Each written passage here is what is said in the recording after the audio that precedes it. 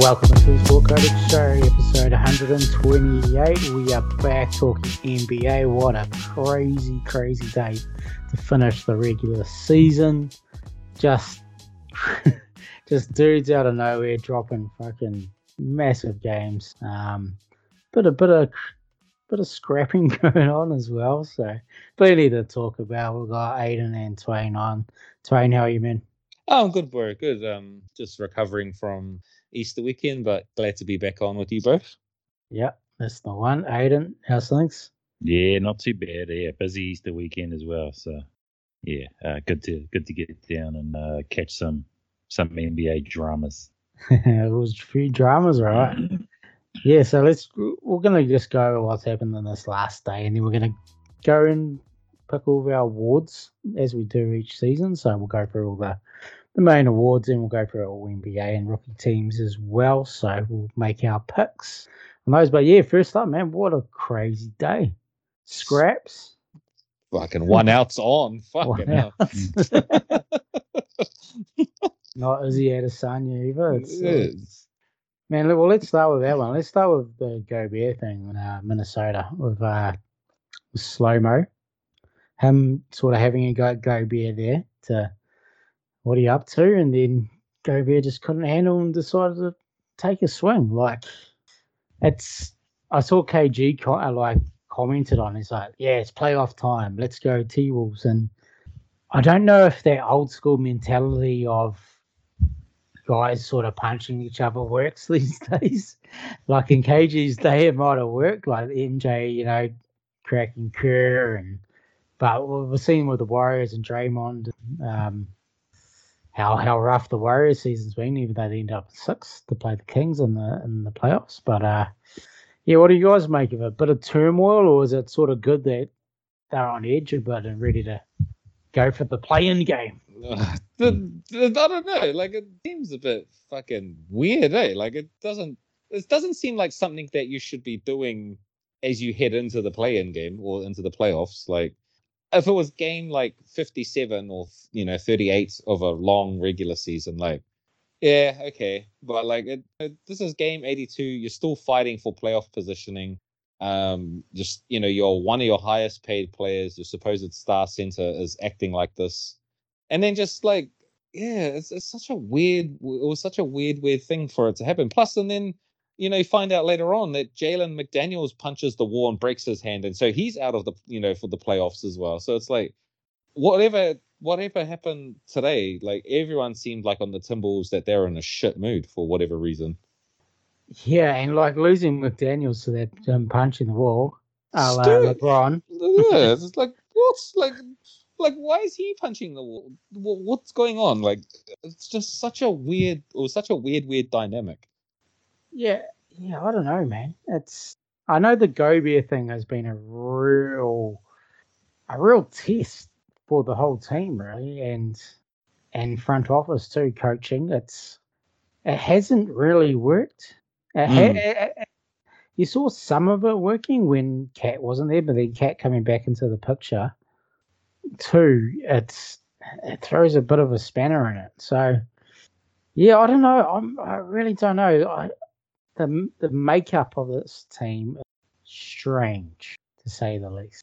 But we said in the beginning of this year, right? Like we all, pretty much everyone that we respect and know and that we follow in hoops was like, this is a weird makeup. This is a weird makeup. Like we all pretty much thought that, and this shit today just, exasperates it even further. Like it's been a weird season for them. Like even the dynamics of like early, I'm sure if you guys remember, like Anthony Edwards, like just not even passing to Gobert, like when he had the ball. Like I'm sure you guys remember, it was like like it was early in the season. Like there was heaps of opportunities for him to pass, and he just wouldn't do it for whatever reason. It's just very, very weird season in Minnesota. Like kind of shocked that they make the playoffs, to be honest. Yeah, I think Gobert, his personality leads to that, because you remember him in Utah too, like numerous times he's like just crying out for the ball and just no one giving it to him. So they did that again in Minnesota. So he seems to be a guy that just rubs people the wrong way. It's giving me Dwight Howard vibes from when in Dwight Howard's prime, it's giving me that kind of energy. Like, just people just don't seem to be very much a fan of him. His teammates don't seem to like him very much. Everywhere he goes, he seems to be a problem. And yeah, it seems like he's very, very disliked wherever he is. Yeah, what do you reckon, Nathan? Yeah, I think that's the case, because if you watch the video, normally when you get like a teammate sort of scuffle, players will come in and like hold them off, and like if it's just a tension thing. But if you watch it, you watch Torian Prince after Gobert throws the punch. Torian Prince shoves him and goes after Gobert. Yeah, like it's his fault. It's not. Like, It's not like a. It's not like a hey, whoa, chill. He shoves him and goes at him. So there's it's pretty clear that sort of Gobert was he's either done something wrong or he's just not liked. But so Woj reported that this all started. Kyle Anderson said, "Hey, why don't you block some shots?" And Gobert replied with, "Hey, why don't you get some rebounds?" And then Kyle Anderson just said, "Hey, shut the fuck up, bitch." And that's when Gobert hit him. Like, it's pretty tame. Yeah, it's to punch tame. someone over that. It's just yeah. He's got to rub people the wrong way. Like, Kyle Anderson's just a respected teammate, and a guy sort of known for telling it how it is, but in a helpful way. And to be him to be so, I've never really seen him that fucked off before in a game. No. And there's a bit of a track record with Gobert, so you know what way I'm leaning on this. So yeah, same. And so Jaden McDaniels apparently punched the ball in frustration and they won. They won the fucking game. Yeah. That's the most surprising thing, that they, after all that, they won the game. Yeah. Yeah, so they end up playing the Lakers in the play-in. So if they win that game, they go through against the Grizzlies, which would be. I really like. Just on the side note, I really like the playoff matchups that have sort of come out now. So that have formed, yeah. So sorry, I sort of cut you off on the Jaden McDaniels thing. What did he have a reason why he was so? Was it just? I think it was frustration from all this shit. So yeah, like it sounds like there might be a fucking authority issue in Minnesota, because reports came out earlier this year of D'Angelo Russell like openly mocking Gobert to his face and shit, and that's why he got traded, because Gobert wasn't happy. But maybe D'Angelo Russell was the good guy. God, if he's the good guy, fucking hell. Yeah. And now this kind of thing, like, I don't know, maybe Chris Finch has lost the locker room, maybe. Or is it just a mix of just weird personalities? Yeah, because Cat's a weird personality too, eh? Cat is a weird dude. He's a weird dude, man. Like, I remember those days with Jimmy Butler and that. Yeah, but it's still on the coach to get them to coexist. I mean, the 98 Bulls were like, they had Dennis Rodman, like fucking ditching finals to go and in the NWO fucking appear on, go hang out with Hulk Hogan. I think the difference with that though is like Rodman had he was a champion already, like coming from the Pistons. Like he had the respect because he's been there, done that. Like none of these dudes on Minnesota, like that's even like. Yeah, it took Pat Bev for them to get their shit together.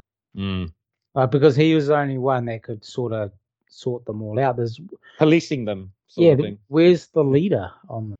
You got to have a player. It can't just be on the coach. Well, I think that's why they sort of brought in Mike Conley.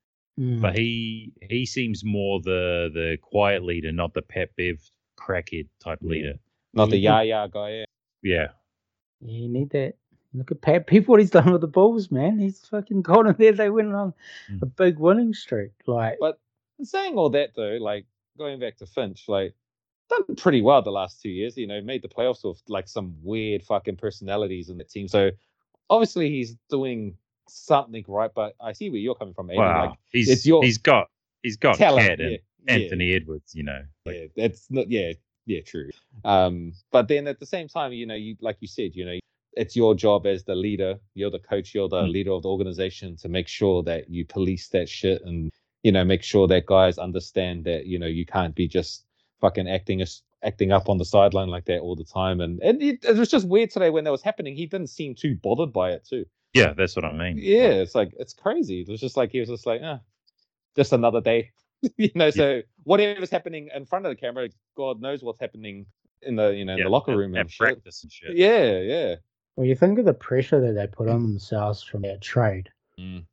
Like how well Walker Kessler went in Utah. Like people go, we wouldn't even done it just for Walker Kessler.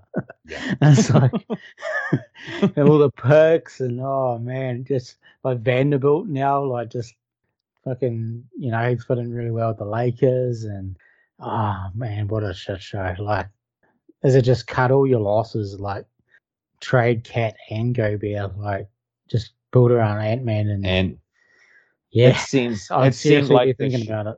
It seemed like this year that it became very clear that that team is ants now. Like, I know, like last year it was sort of umming and ahhing if it was his or Cat's, but from what I saw this year from them, like it's Edwards' team. Like, he's the one that's driving the bus. He's the one that's been playing the most consistent ball out of all of them.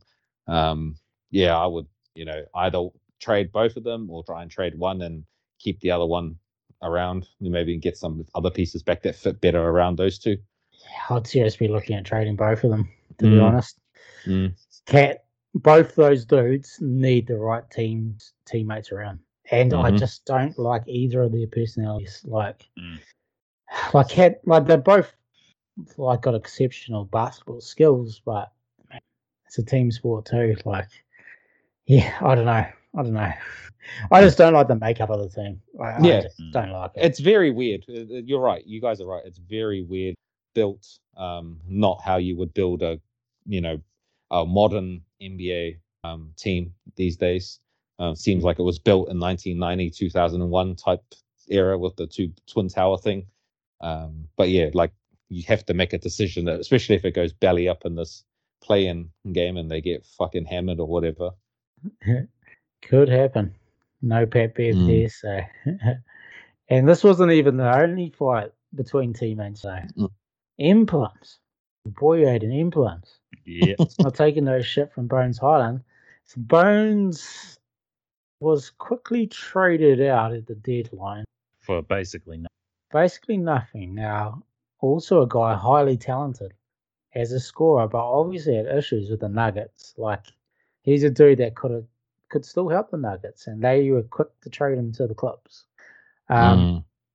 Is there some personality issue there too? He seems like a cool dude. Like, I've seen him talk in a couple of interviews, but he seems quite too relaxed and about him, maybe about himself, and for a rookie, like, you got to be put in your place. I think Plums just didn't.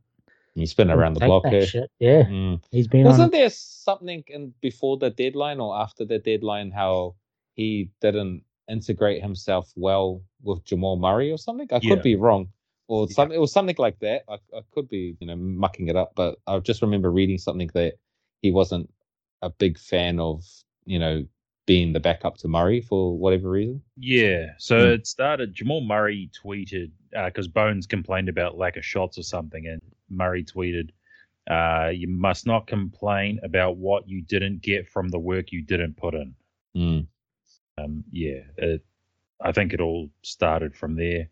Escalated and stuff. Yeah, and and then he got shipped out, and you're on a championship contender here. Like, you have to make your way up, especially in Malone's system. Like, you gotta. I can't really say that with DeAndre Jordan getting so many minutes, but like, you have to earn that. As a rookie, you just can't come in like it's college and you're the main dude who can do the bulk of the scoring. That team just does not work like that. They've got fucking Jokic on their team. Like, everything should revolve around Jokic, and they've got Murray and AG, and that lineup worked really well. And Bones, he was he was different. But yeah, you can't go complaining about shots being on that team. Especially if you're the backup point guard, eh? Yeah, Murray sort of putting him in his place there. And I think going back to what KG said about the Timberwolves, like, it's good that they're on edge, that they're firing. Maybe the Implums thing going at Bones was a good thing for the Clippers because sometimes they need it seems like they need a bit of fucking spark. You know, with like their two main dudes, PG and Kawhi, being so sort of lax.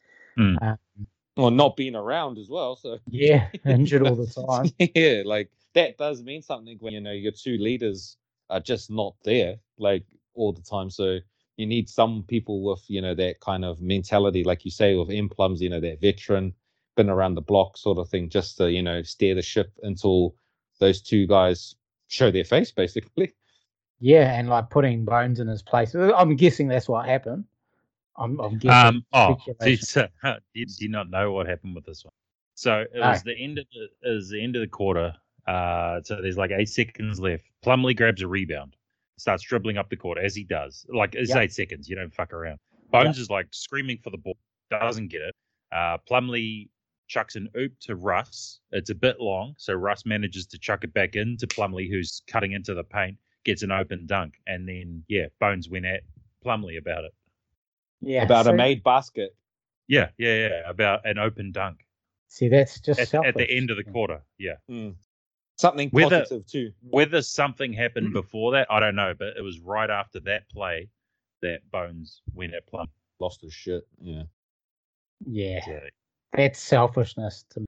Yeah, that's something you can just easily go at the end of the game or whenever and practice the next day. Yeah, hey man, I was like, I had a mismatch there. I was open. Yeah, you know.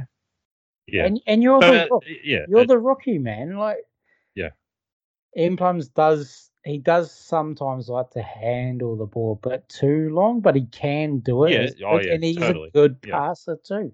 Yeah, and the play worked out. Yeah, and they got 2 points. We got the positive. Yeah, we got a positive play out of it. Exactly. So I sort of like Implums going into there. So yeah, might be a bit of a sign from Bones, man. Yeah, it's not all about you, bro. I mean, he might end up the Steve Francis. People don't want to deal with his attitude. He's not as talented as Steve Francis was either. Yeah. Well, I hope not. Francis I hope not too. But he was a 6-time All-Star, right? Yeah, Francis something was like he was like something like real that. good, and then he just literally he flamed out. Yeah, yeah, I'd say did he? Yeah, I don't even think he was 3 times. 3 times. Just gone. Oh, 3 times. Fuck, get 6 from Jesus. Didn't he just basically just go he was gone all of a sudden, rather than fading away? He sort of just flamed out. He played 10 years, but his final season was he returned to Houston. He only played 10 games and then he retired. And that was it. Yeah, he had an injured after knee. His little Knicks run, yeah. Yeah, so Houston. He got traded to Orlando in the T-Mac trade. The T-Mac trade. Yeah. And then went to New York and it just was not the same. Bad place to go at that time too, because that was the Isaiah Knicks. That was Eddie Curry, Zach Randolph was there. Fucking Jerome James, those type of people were around. Yeah, not a good time in Knicks basketball. Well, let's talk about some good things that happened. I want to start with UD, Udonis Haslem. Last game, 42 years old. Drops, what does he drop? 24. That's 3 threes. Just... It was, I think that was half the threes he had made in his entire career, I believe.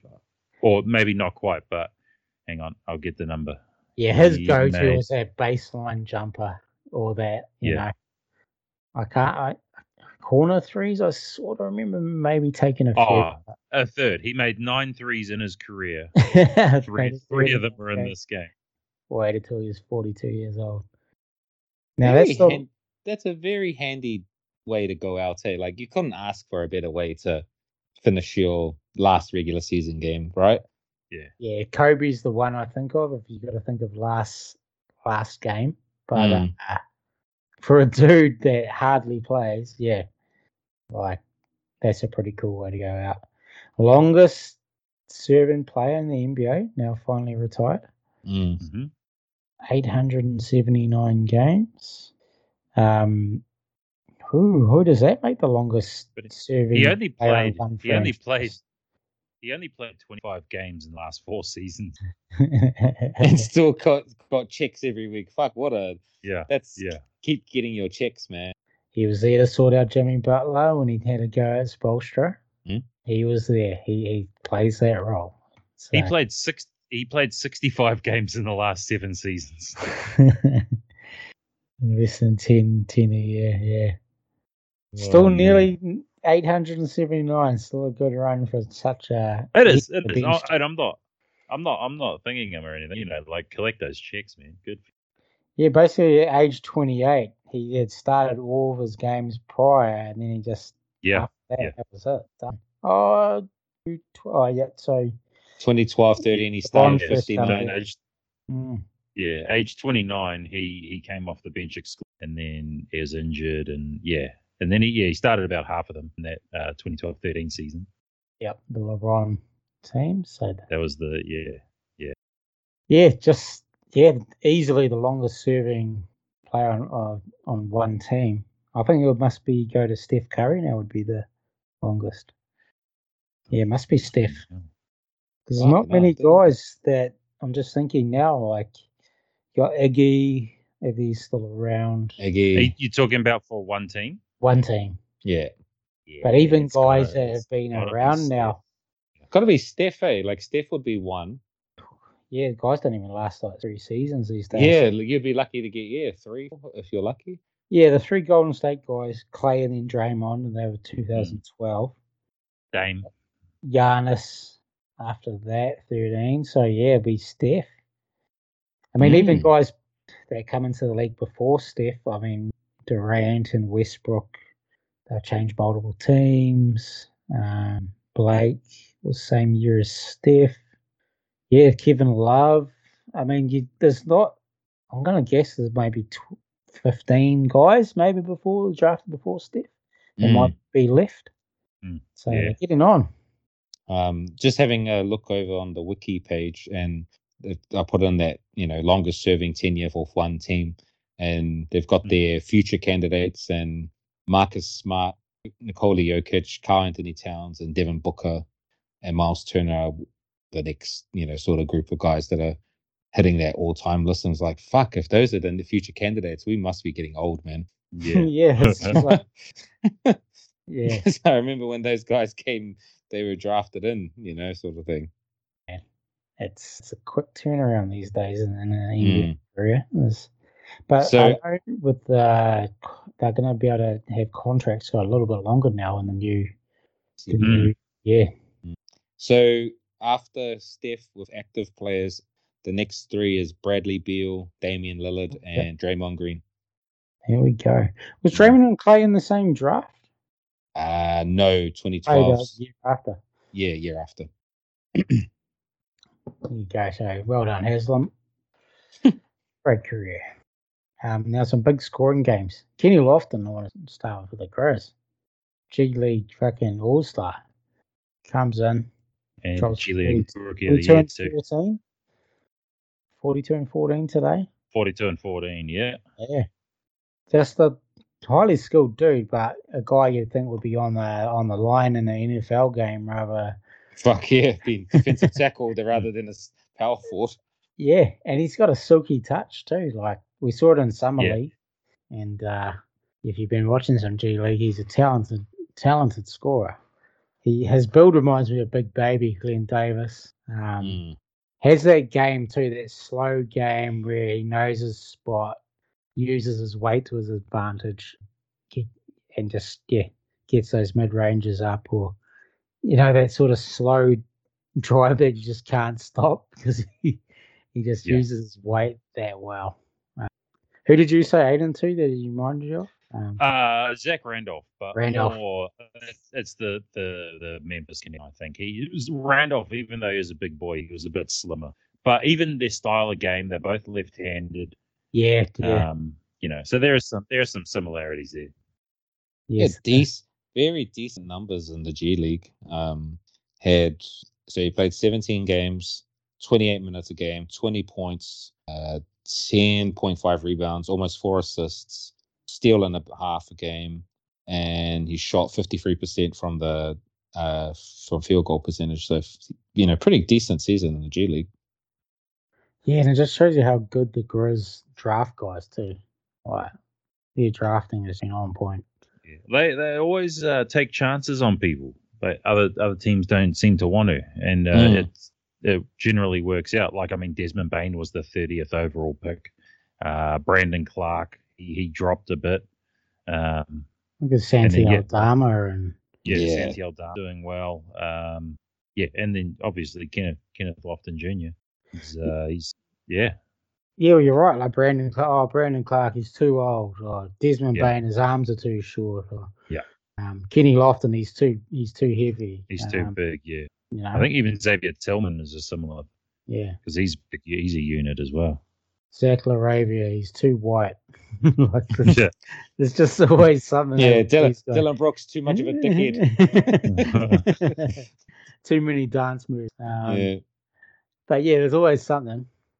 They just go, nah, we'll pick him up. And Zaire Williams, poor college year. Yeah, it's just they just pick up those dudes. They have some knock on them, and they just turn out to be really good system there. On the other side of the court, Trey Mann, big game from him too. And the Young Thunder squad made the play-in. Heard their play-in is against Pelicans. Yeah, Thunder Pals to play the loser of the Lakers and T-Wolves. The Thunder are pretty similar to what we just said. They just draft these guys. They just come in and, like I was watching last week? Aaron Wiggins, just his silky jump shot, man, just really nice. Your boy too used to be on the Sixers, Twain, Isaiah Joe.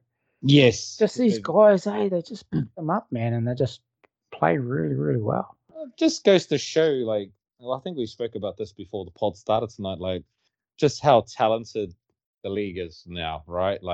If you've got 10, 11, 12 guys fucking dropping 30-point triple doubles and fucking 42-point games from guys that have just come up out of the G League, it just goes to show that the talent in the NBA right now, the league is very, very high. The skill level is so high compared to when, 10 years ago even, or 20 years ago.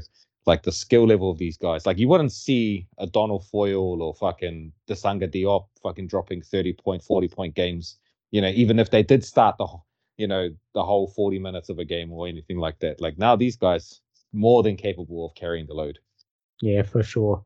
We haven't even talked. There's the Theo Pinson triple double, Peyton Pritchard, 30-point triple double, Cam Thomas 46. Even Chris Dunn, on the smaller side, obviously he didn't have a big game like those guys did, but yesterday he had 19, 8, and 14 assists, and then today against the Lakers he had 28, 7, and 10 assists. Guys, there's so much talent going on in this league at the moment that it's just insane for guys that could just walk in and drop those kind of numbers. Yeah, and that's correct. And we know the defense hasn't been as good, but these guys are skilled.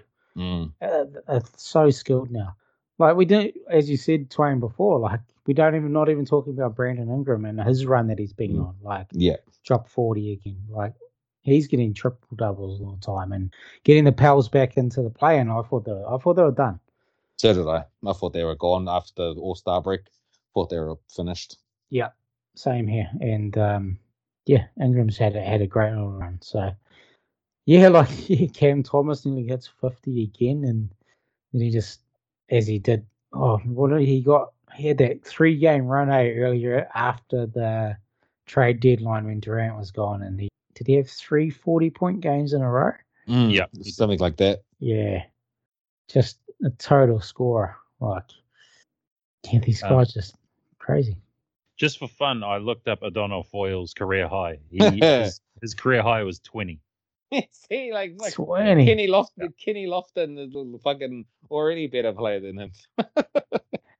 Yeah, 3 of those were hook shots, 5 of those were putbacks, and then there was 2 dunks. And a couple of probably went to the free throw line a couple of times as well. Yeah, he probably had 4 from 7 from the free throw line or something. Fucking O'Donnell Foyle. Donald for Caribbean finest. I think he is from. Apparently, the Wilt Chamberlain of the Patriot League. That's what they used to call him. Like he was the Wilt Chamberlain of the Patriot League. So I remember his Golden State days. I like that Golden State team. Yeah, so crazy day to finish off this regular season. Killian Hayes dropped like 28 in a big game. What else happened too? The Warriors 55 points. 55 points in one quarter. Like Clay was just going bonkers. The funny thing about that is the Warriors, they won by 56. Someone pointed out if they scored 0 points in the first quarter, they still would have won. That's nuts. That Blazers team. Skylar Mays, man, fucking got me the fantasy title this year. I thought was out of the league. Yeah. Pretty much with the Hawks. It's funny when you open up their ESPN NBA fantasy app, his picture, he's still wearing his Hawks jersey. Look at that lineup from the Trailblazers. Disgusting, eh? Look at that lineup. Jonathan Williams. Who is that? Creator player. Minaya. I think I saw the tweet from Woj, that guy. Is he from South America somewhere or something? Justin Minaya. Chance Comanche. Like who? Like I don't even see him on the box score. Yeah, 21 minutes, 3 boards and 7 points. Chance Comanche. That's what I got on this box score from Google. Straight up, I'm on the Basketball Reference box score. He is Basketball Reference hasn't even got him in there. Like, yeah, that's how little he is. Dude, like the most well-known name on this is Kevin Knox. Like that's a bit disrespectful to Shane Sharp now. Come on. Like Kevin Knox has been around. Like, Sharp's a rookie, but I mean, there's also Samaki Walker's son. Oh, Jabbar. Oh, that's Samaki Walker's. It's funny if you just write NBA into Google, right? And you just go through the box scores that way. Usually when it's like a regular game, you'll see everyone's names on the list. But most of these games today, like there's only like 4 or 5 names listed. The rest are just like NA, non-applicable. It's like, what the fuck? What's that guy's name again? Yeah. Just should we just with how bad the Trailblazers team and the obvious sort of late run tank, the Mavs situation, their blatant tank job. What did I say? I just said it was just too in their face for the NBA, so they had to do something about it. But I sort of like the Mavs just going, fuck it. Everyone else is tanking, we're just going to do it too. I think it was a bit of a fuck you to, I think one of the guys in our Facebook group, Daniel, shout out Dan, long time follower, talked to him in Aussie, just said, yeah, it's a bit of an AFU to the league, just like over the previous incident that they had, and Mavs are just sort of screw it, man. We're just going to blatantly tank this hard. It's a bit of an in your face. Because the other teams are obviously doing it. Like, you look at what the Portland's done in the last 2 years. It's obvious tank. Like, there was it? I think it was like 13 guys were on their injury report. And they were being tricky about it too, eh? So, like, the day before or the day of the game, they would list, like, Anthony Simons, for example. They'd list them as questionable, thinking that, that there was a chance they would play. And then, like, fucking the hour before tip-off, out, and they'll just do that the whole time. And then the Pacers were doing it too with Halliburton and Miles Turner. They'll just be like questionable right up until like, half an hour before the tip-off, and then out with fucking shin contusion or whatever the fuck it was. So yeah, like pretend random. They might play, but no. Yeah. Just to circumvent the rules that the league have put in. Yeah, like Portland was too scared to play Drew Eubanks. Like, although we can't play Drew Eubanks, He's too good. He's too good. Terrible. If Drew Eubanks is too good to play, like, fuck, you need a roster reconstruction anyway. Like, I mean, we're guilty as well. Like, obviously not having Cade for the majority of the season. We're going to lose plenty of games, but like we didn't play beef stew for the last 10 games. Like, we started Wiseman rather than Jalen Duren, and Jalen Duren's obviously played better throughout the season. Like just things like that, it's pretty obvious that we're trying to lose games here. Playing Corey Joseph over when like Killian was actually playing really well, and they put in Corey, and just there's things like that. So there's plenty of teams that are guilty of this tanking. Charlotte was, don't mean to bring it up, but yeah, Charlotte was sort of doing it too. I think they stopped playing Dennis Smith like a week ago. Too good. Yeah, he's too good. Hayward was. I mean, I get it though. Yeah, I think I get it. For us, that's like pretty much. I think we're the least out of all the bad teams. I think we sort of like Hayward's right to the end. Like he was last week. we were playing like really hard too. Yeah, you said the number one defensive rating after All-Star break. Yeah. Yeah, like we were still trying to win. Yeah. It's just that we had so many injuries and shit. Yeah. But some teams are just being blatant with it. Yeah. Like they weren't even trying. Like Portland, fucking, even my team to a certain extent, like the last, maybe week and a half, like once they knew they couldn't get the number 2 seed, they started just playing, Jaden Springer and fucking Jalen McDaniels 46, 47 minutes a game. Like it was just like, but then it was fucking weird because they ended up going on a 3-game winning streak. And it was just like, just backfired. So it was just like, Mac McGlung's getting fucking minutes today. So what did he get? He got 20 today. He got 20 today. Yeah, he got 20 points today. So it's like, fucking, I don't know, man. I don't know how the fuck they're gonna fix this shit. Like, it just the last week of the season, it just seems like it feels like a bore, right? Because it just feels like everyone from the G League's just coming up, and it just feels like the teams that are already in the playoffs are not even, they're just gonna rest their guys, and rightfully so. But then the teams that are just completely out of it just start playing fucking, dudes from wherever they can find them, basically. I was just going through the box scores there. Like, there's guys, Miami did the same thing. Hayward Highsmith played 20 minutes today. All their main starters played hardly any. Duncan Robinson probably had his biggest game of the year. Yeah. Yeah. Jamal Cain, I've never heard of before. He's dropped 18. The NBL MV, Xavier Cooks played 38 minutes today, and he got 10 points and 14 rebounds. So he got a double-double. For Washington, yeah. Yeah, for Washington. So, yeah, basically they're just pulling anyone, they can this last 5-6 days and just saying, all right, go for it. Let's go.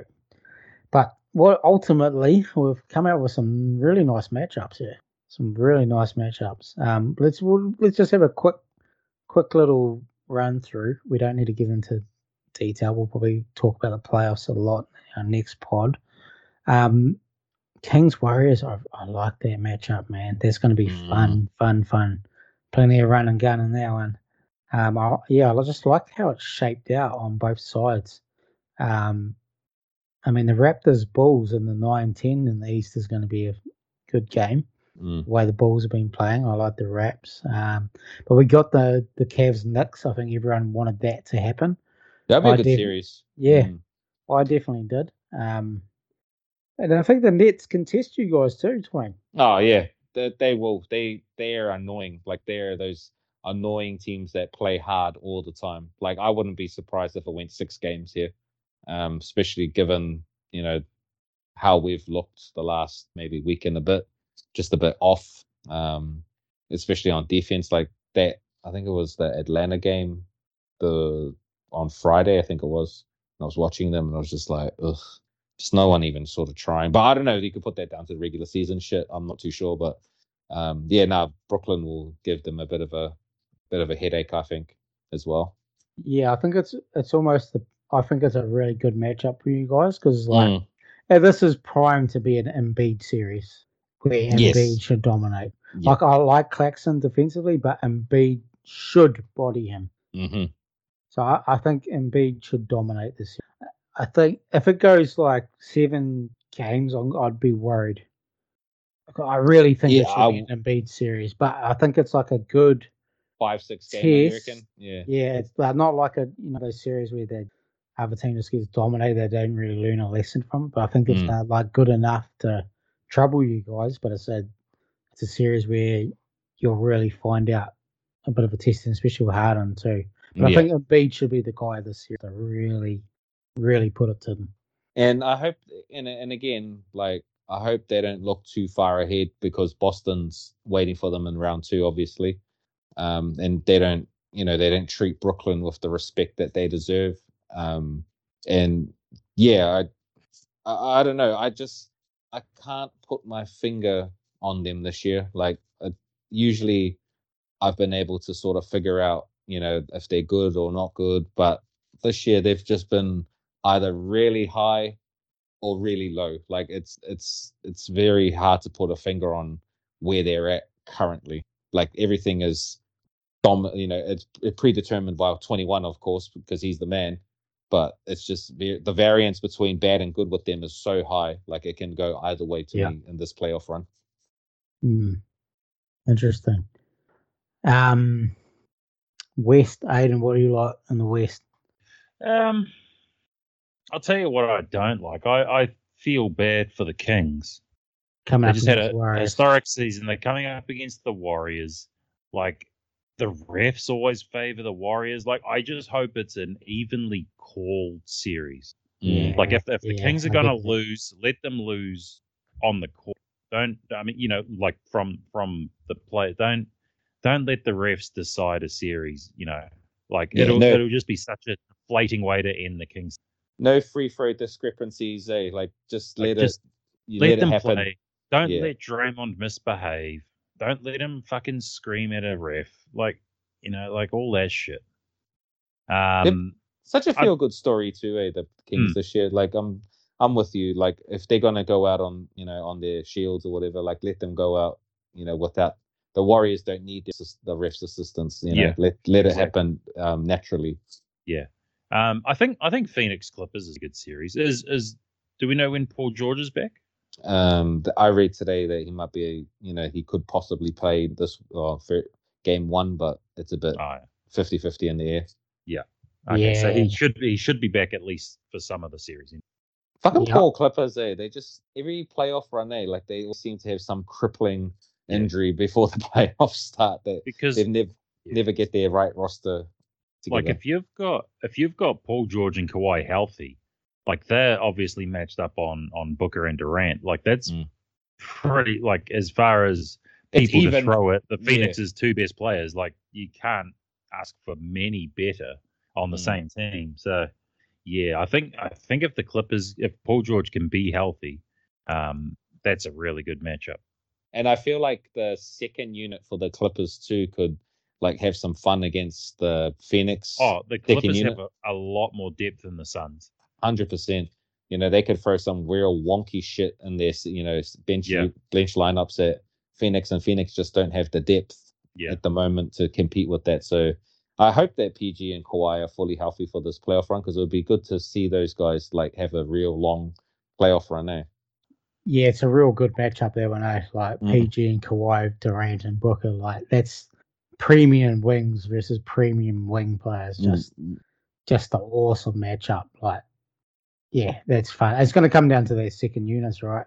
Like Norman Powell, is he going to have like 3 big games off the bench, or like is Terrence Mann going to have that, like as he did in the playoffs last year? Is he going to have a big game? Like that's who it's going to be. Or Zubac's having a 2020 game. You know what I mean? Like he's capable of doing Ayton or something. And low key, just speaking on Kawhi, like not a fucking bad season coming off a real bad injury, eh? Like just have a look at this. Good, eh? Yeah, real good. Like coming off that fucking injury, almost 24 a game, 6.5 boards, and almost 4 assists. Like that's not bad given like that injury was pretty fucked up, and he come back and he played at a pretty decent all-star level. He's just got to play. He's just got to play every game. That's really all it is with Kawhi. He's just got to play. Because they need cohesion still. They still need that. They still lack a bit of that. So I do like them, eh? Like I do like them in the series. Like I get it, KD and Devin Booker and Chris Paul, like fucking absolute studs. But I like if those two are sort of at least 80%, 90%. I do like them going through here. Well, yeah, all they got to do is cancel them out. Like if Kawhi and PG 25 each, they can match Booker and Durant. The Clips should win. Like it's going to come down to like Ayton having some big games, or like campaign off the bench with like a 25-point game. But it's going to be one of those series where the role players are going to be not that Ayton's a role player, but he's obviously third in line for scoring in that team, sort of the fourth most important dude. So yeah, it's one of those series, I think. Memphis playing either the Lakers or the Timberwolves is also going to be fun too. I hope it's the Lakers, to be honest. Just given the back history, with the LeBron Shannon and Sharp comes out. Yeah. I hope I kind of want it to be the Lakers, just because it'll be very entertaining in the playoff matchup, and having LeBron and seems like AD's back to his best again. Like, be very, very interesting series to watch. Yeah, especially with no Adams now and no Brandon Clark too. That's you got Vanderbilt, AD there with the Lakers. You know, it's gonna be a tough matchup. For the Grizz, and then Timberwolves have, they've proven they can play with the Grizzlies over the last couple of seasons. So yeah, see, even that's a got backstory. They've both those teams got history too, going back to last year. So Kyle Anderson switching teams. Yeah, that's it. But yeah, no, I'm very interested to see who comes out of that, and I like low key kind of hope it's the Lakers, just because. Yeah, same. Yeah, you get to see LeBron and AD, and Vanderbilt should have a big series if they go through. Yeah, he's been fucking good, eh? Yeah, man, fucking good for them, man. Nuggets, they'll play. They could end up with the loser of Lakers Timberwolves. So even then, like I'd necessarily write off the Lakers in that matchup either. Yeah, I still like the Nuggets, but be close. The Lakers have been 15-7 since All-Star break. I think I saw. Not bad. I think it's actually the best team in the West record, since the trade deadline. I mean, playing well, and a lot of that was without LeBron as well. Yeah, shows roster makeup around your stars makes a difference. It's funny, eh? Like, every one of these franchises, obviously they would love to have superstars like those two, but it always seems to, like, when it comes to championships, it seems to be the auxiliary moves that make the difference. Like, it always seems to be the ones that, like your Gary Payton Jr.'s or those types of moves are the ones that sort of get you to your championships, not the like the superstars are fine. Those are your building pieces, obviously, but it's what you fill around those pieces that end up being the difference for a championship. Yeah, for sure. I mean, you look at all the great teams with like great players, but they just didn't have the right role players on those teams. Mm. You just think of like the Nets with KD, Kyrie, and Harden. Like they had nice pieces though, eh? Like the bench, and they're like, I think Levert was there for a minute. They had Dinwiddie there for a minute as well. So it was like they had a lot of pieces, but like they didn't have the right piece. Put it that way. I should have rephrased it better. Yeah. There's plenty of examples over the years. The Durant, Westbrook, Thunder. Oh, fucking Dame, Portland. Yeah.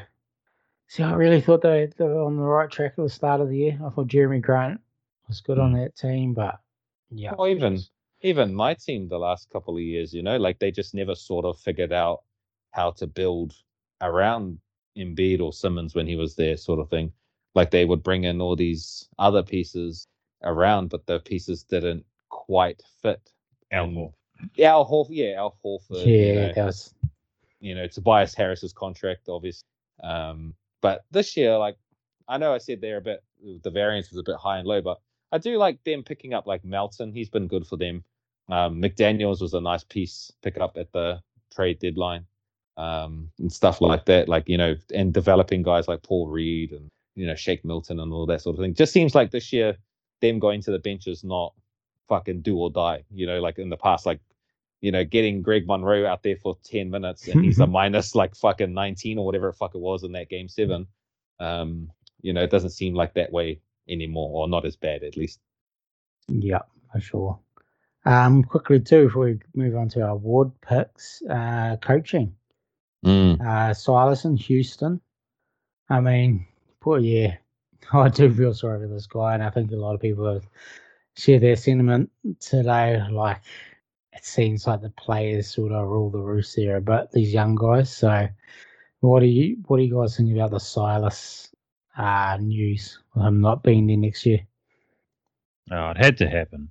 He lost the locker room, and you can blame some players, but what I don't like is everyone was automatically blaming Kevin Porter because of his history in Cleveland.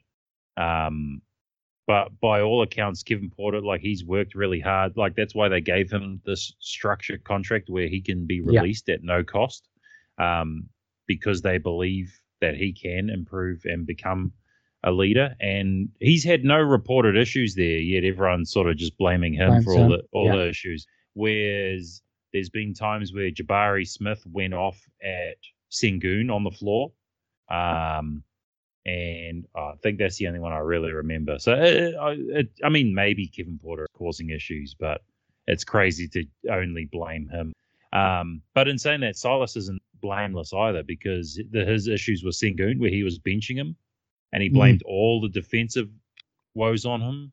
I believe it was actually after the game where Dame had 71. And Sengun, was it that game? It was a game when someone had a massive scoring game. Yeah, I think you're right on that one. Yeah, and he blamed Sengun, and it's like, I don't think Sengun was guarding fucking Dame. Sengun ain't stopping Dame like 40 feet out. Like, So I think Silas isn't blameless, but it's weird that he made an example out of Sengun when there were clearly other players that were not buying into what he was trying to teach. Jalen Green sometimes. I watch him on defense. It's like, it was a bit rough, eh? Yeah, even on offense too. Sometimes you're just like, what's he doing? Like, and it's that Bones thing, It's like, they might be individually great talents. It's how do they put it all together? Like, Shingun obviously isn't a defense-orientated center too. Like, but he's not as bad as his reputation would have you believe. Because he seems to get blamed for everything. But there's a lot of games where I didn't watch a lot of games. I did watch a couple because they've got a lot of young guys that I really like. And his defense it's fine. You know what it reminded me of? It reminded me of Cat. When Cat used to get blamed a lot. Yeah. For Minnesota's defensive problems. And yes, Cat did make mistakes, but a lot of that time you see the perimeter defense, and then Cat had to make up for it and looked really bad. And I saw that. And that's 100%. Yeah, that's a real good comparison. It's funny because the perimeter is always the first thing to break down on defense, right? So it should always be, if anything happens, it's because of the perimeter defense breaking down early. Yeah. Like you can understand if the switch comes, pick and roll, Shingun gets pulled out, out there, and the guards on him, and he gets beaten, and that happens to a lot of bigs in this. Still, like there's only a handful of bigs you can trust to guard on the perimeter, right? Like there's not like you could probably count on your hand. Few. Yeah, very, very few that you could, trust to give you at least a couple seconds out on the perimeter without feeling fucking, isolated or whatnot. So it's not necessarily just on him as well. Like like you said, he's had some moments, but like when you being 7 foot trying to move slow feet side to side with someone like Dame Lillard, like fuck that. That's not something that you just can't do. Yeah, sure. So what sort of coach do you reckon they should go for here? Is it? You definitely have to go for a development coach. This team is still too young. Kenny Atkinson? Yes. Oh, except he'll fucking accept the job and then bail. Still salty about that. Fuck that guy. Who would be? Dwayne Casey? Maybe. And someone that's got ties to the Rockets too. I think Sam Cassell would be excellent with them. Yeah, that's a good one. Yeah, like he would do so well with those young guys because he's well respected around the league. He's had he won a championship in Houston, so he obviously knows the city quite well. And yeah, like it just seems like everyone when they talk about Sam Cassell, like it always seems to be something positive. So if I had to pick a candidate, it would be him. He's almost the new Darvin Ham in terms of the assistant that hasn't had his shot yet. That everyone's like, this guy needs a shot. Yeah, how long has he been an assistant Jeez, he's coach? been Like for 10 a years? long time. Yeah, long time, man. Like I know he was in Washington for a while. And he's at Philly now, isn't he? Philly. I think he did a stint with the Clippers when Doc was at the Clippers as remember well. He's been coaching for 13 years as an assistant. Yeah, Oh, Washington, Clippers, Philly. Yeah. And from what I've read with his work around what he's been doing with the Sixers guards as well. So like I think, if they do quite well, go for a good playoff run here, the Sixers get to the Eastern Conference Finals or whatever. He'd be a candidate if I was Houston that I'd be definitely looking at. And plus, like I said, won a championship in Houston, knows the city quite well. He'll bring a lot to the table for those guys. Yeah, I like that one. Over in my neck of the woods, Dwayne Casey going to the front office, so we need a new coach too. Just say, deuces, I'm going to the front office. Yeah, going to the front office. Yeah. I like it though. I do like that. Like his rotation sometimes annoyed the fuck out of me. Like, and how some coaching decisions were just bad. But you could tell that he was good at developing players. Players, there was none of them ever had anything bad to say about him. Like, I hate the word the culture building, but there is a culture that he sort of helped build there, even though we've won fuck all games. But there's good reasoning behind that. And it seems like bullshit doesn't really go. So I like that Casey's sort of being the front of that, along with whole different problem from Houston, right? Like it seems like the kids run the roost in Houston, whereas it just seems like here, I don't know what the issue is. You probably could speak to it better than anyone else, but like it just felt like the injuries were piling up, and they piled up quite a lot towards the beginning of the year. Losing Cade didn't help, and then asking a very, very young backcourt and Jaden Ivey and Killian Hayes to run the show for most of the year. It wouldn't seem too ideal, to be honest. Yeah, and I think it's secretly they sort of liked it because it's a great tank job when you got Wembanyama next year. So, but I think it's the right time for Casey to move on. And like he's obviously between him and Weaver, I don't know if we're not as good as maybe a Grizz or a Thunder at drafting, but I think Weaver's done overall a pretty good job. Like there's a couple of odd decisions there, but overall, man, like the trip. Well, Aiden, we did Jalen Duran with you guys, and he makes smart moves, and he's not afraid to take shots at sort of not busts, but guys that have sort of come in and failed expectations, like the Wiseman and Bagley. Yeah, he's not afraid to take shots, and you got to when you're at that stage too. Like the Bogdanovich deal was for Olynyk and Saban Lee. Like because I really like him as a player. Like the only thing I questioned was the Sadiq Bey trade. That was the only thing. I really, really liked his game. Like I thought he did. He was quite a decent, 3-and-D type player, and I thought that was someone that you could keep on your roster long term. But obviously, if you're trying to get something, you got to give something up. So, yeah. But I that was the only thing I sort of questioned. Everything else he's done really well. Yeah, I questioned that one too. I sort of warmed on it after a while because I really liked Sadiq, but I think what they're more future orientated, they're like, okay, we're going to have to pay him because he is a good NBA player, but does he really fit? Like you could tell, you could tell he wanted to do more with the ball rather than just being a catch and shoot 3-and-D type guy. And he's shown that even with Atlanta, but like he's building there too, so he can do more. And he's got a great work ethic, good as guy to have on your team. But yeah, I think they just looked at, well, let's take a shot on Wiseman, who's obviously a highly skilled guy, in the wrong situation. So yeah, I like that Weaver takes shots, and it's gonna be interesting now who we decide to go for a coach. I have a strong feeling Udoka ends up being. I was going to say Shams mentioned two names. One of them was Udoka. The other was Charles Lee, the Bucks assistant. Yeah, I think they get enamored with what Udoka did in that first year of Boston. And if didn't he bang married woman? Isn't that what he did in his first year in Boston? But if he's I think he is a really good coach. He's a very good coach, yeah. And sometimes people make mistakes, and that it's not. He didn't. Yeah, I'm just saying, yeah. It was. He didn't commit a crime, but it was a bit iffy. It was a bit of a. It definitely was iffy. Abuse of power type deal. Yeah. So, but yeah, like I just have a feeling, man. Yeah, that's who I would pick for you guys as well.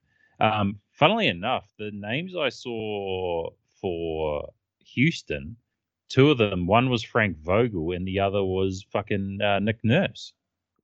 Yeah, the Nurse situation too. Yeah. Now, if we could get Nick Nurse, that would be cool. Is he good though? Yeah, I think he is.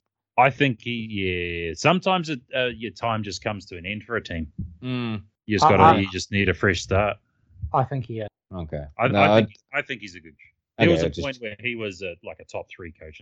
Yeah, that's fair. Well, just seemed like the last couple of years he was doing the whole Thibodeau playing or everyone 40 minutes a game thing. I think I think there's other circumstances with that which sort of fucked them more than what people have sort of led on. Like they had to be based out of Tampa for a year. Like that's a hard thing. Like you look at the Warriors in the NRL, it's a struggle. Yeah, and just the makeup of their roster too. I think has been tough. The failure to make any moves there, like they could have dealt, Van Vliet or Anunoby at the deadline, and they just decided to run it back. And what are they, 9th now? 9th, 10th? Yeah, they're 9 and Bulls are 10, so they're in there. So probably trust those guys way more than his other. The bench depth doesn't seem very good. Malachi Finn playing a lot of minutes for them. Yeah, exactly. The roster makeup I don't think is the greatest. And I also think other coaches and that worked him out a little bit too. Because he sort of threw this, like the boxing one, like everyone's like, oh shit, boxing one, what are we gonna, how do we combat this? And and just actually when he first played those sort of small ball lineups and things like that. So sometimes, you can be worked out a bit, and it's sort of. Sometimes shit doesn't work, Like it just, that's just the fact of life. Like you try shit and it doesn't work, like you just, reset, it's time for a change, you move on. Seems like to me, he needs like you guys said, needs a fresh start, something to challenge him. And it would be good to, maybe good for him to get out of Toronto and try something new. Yeah, a bit. Now, if he failed at another team that had good talent on it, then you'd be questioning him. It's sort of like Snyder. Like, what can Snyder do with the Hawks now? Like, he's obviously a good coach, but can he get that trade situation in line? And what can he do there? So, I know what you mean though. Like, I think you just can't go. No, Nurse is definitely good. Like. He's definitely good. It's definitely not his fault. I think you can't say that, but I think he's earned it. Well, he's won a championship. So he's won. He's got benefit of it. Yeah. That's my view on that one. I definitely would not say no from being coach in Detroit. That'd be pretty cool. But Casey in the front office. I think that's all good. Now's the time. Next year's a key year for us. We've done our tank. We're going to get a good player in this draft. We've got a top 5 pick, no matter who it is. We get a good player, Cade healthy. These young guys have all had experience now. Now's the time. Now's the time to start rising up the ranks. Cade and Wembanyama would be like a nice, like that, or even LaMelo and Wembanyama would be like a nice 1-2. Just either of those dudes. Yeah, like just starting a franchise, and if either one of you get both of them, that's like your 1-2.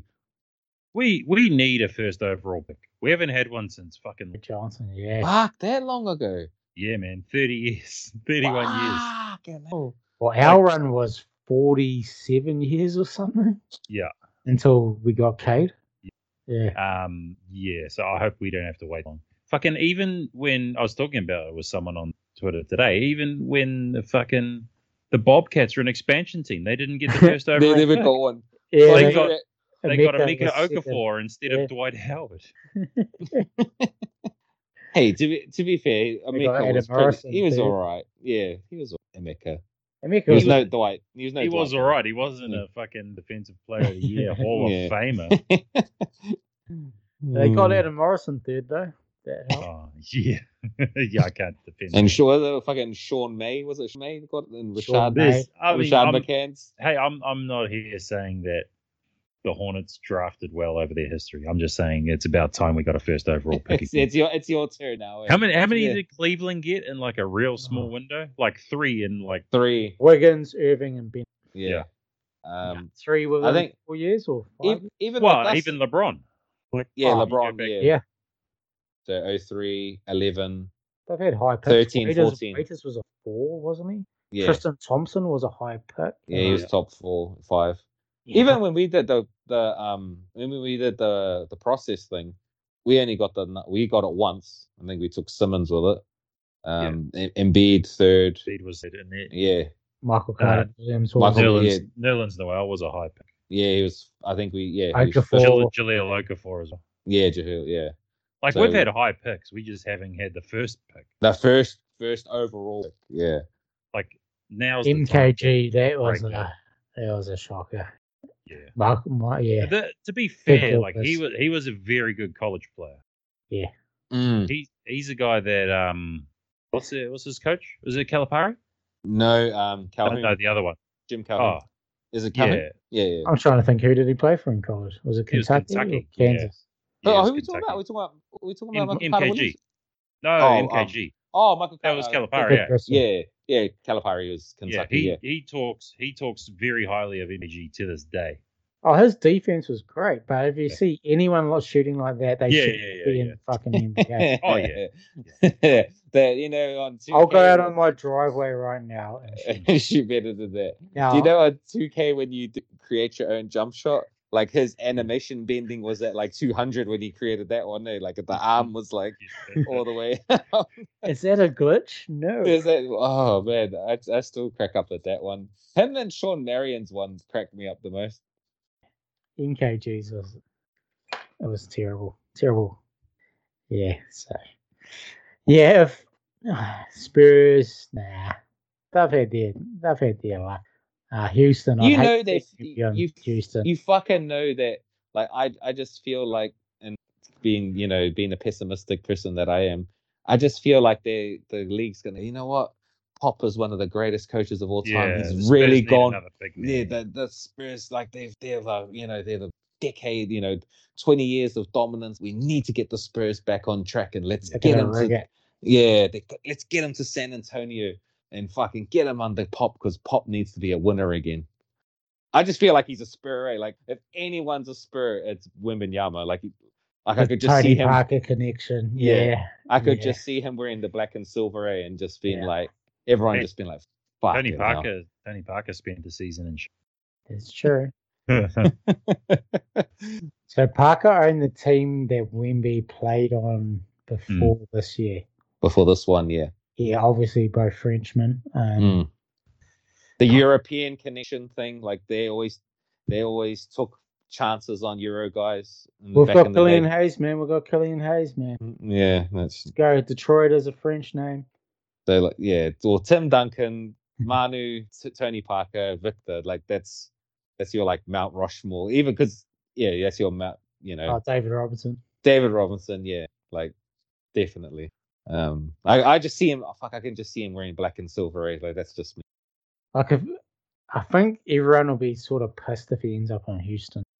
Yeah, they got enough fucking people. Let them, unless they're gonna trade Sengun to the Hornets. Yeah. No, I don't want him on Houston. I don't want him on San Antonio. And I don't want fucking Dallas climbing all the way to the top spot. Like I don't want any shit like that. Because then that just it encourages blatant tanking. Yeah, like Portland was saying, like, oh, Yeah. fuck. I was gonna say I would be okay with Portland purely because I love Dame. Yeah. But that's it. Yeah, I think the Dame thing's going to come to an end soon, I think. Yeah, so do I. I've got that feeling, yeah. It's about time, eh? Yeah. You know, he's had enough running. He doesn't have to do the grind anymore. He can run from it now. He's done his grind. You know, it'll be real fucking out, like if the Thunder move up to one. Chet and Man. Wemby. They'll dominate the league for years. You guys will probably know, is KD off contract? No, because he signed that extension. Oh, okay. No, yeah. I remember. Did he do a 5-year extension, I think? Yeah, I'm pretty sure he did. He's under contract. I saw an interview he did the other day. I think it was last week. And he was talking really high about the guys on the Thunder. And I was like, Yes, he said, I wish I had 6. Yeah. And I was just like, Like, bro, you're the best fucking team in the Western Conference, man. Yeah, like, it just made me think. That was all. Yeah. He's got another 3 seasons. Yeah, 3 more seasons after this. And plus, you know, like him having a long-term contract hasn't stopped him from moving in the past. So yeah, it doesn't stop fucking superstars. Yeah, so I was just like, when I saw that, I was just like, because I've never actually heard him speak anything nice about the Thunder since he's left, like anything, you know, substantial. And then when I saw that, and I was just like, oh, that's weird. It's a bit out of place. Because you know he's covering some bases in case things don't work out in Phoenix. Yeah. You know, the 35, you know, cyan blue jersey will be there for him if it doesn't work out. Yeah, for sure. Now let's get into some awards. We don't need to go too into detail why we picked them, but obviously some points might come up. What should we start with, guys? Should we just start with the big awards here and go through those, and then we can get into our All NBA teams? Keen to run through that. Sweet, I'll switch it up with us starting. Let's start with. We won't start with NBA. Let's pick with something. Let's pick with coach. Let's start with coach of the year, and I'll kick it off. I'm picking Mike Brown with the Sacramento Kings. Has to be 17 years outside the playoffs. He's turned them around, and he's a defensive-minded coach, which is strange because they're the best offensive team in the league. Clutch factor with them. He's just, the players are just playing for him. You can tell, you can just see it in them. Which is fucking weird for Mike Brown. Like, if you go back to his past stunts anywhere, like, no one fucking played for him. Like, LeBron left him. Like, the Lakers, no one cared for him. Went back to Cleveland. Everyone did it again to him. And it's just so fucking weird that this group of young guys have, like, bought into Mike Brown. It's so weird. Well, because he came in, like, when he was hired, he was talking about how, did he say that De'Aaron Fox was like a top 3-point guard in the league? Top 3-point guard in the league or something? Like, he was high on those guys from the start.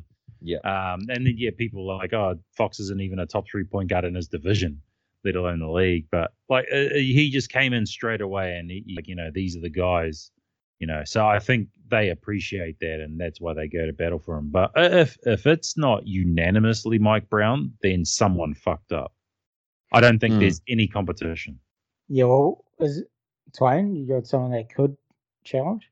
Nah, no way. Nah. It's him fucking all day. Just given like how inept that franchise has been for the last 20 or so years. Yeah, for him just to walk in and, sort of, again, like I mentioned before, like no one sort of had any idea that people would buy into his philosophy. And because he, like you guys said, he's always been defensive first. Like even with LeBron, he always prioritized defense first. But this team that he's got now, he's just went all the way in and said, fuck it, let's just run the gun and just play offense. And yeah, those two have definitely been a catalyst for them. Like fucking, I honestly thought when they traded Halliburton last year, I was like, fuck, typical Kings. Yeah. I was 99% of us thought that was bad. Yeah. So we all liked Sabonis. Well, most people liked Sabonis. We just thought, shit, you're giving up this young sort of superstar. Young superstar point guard.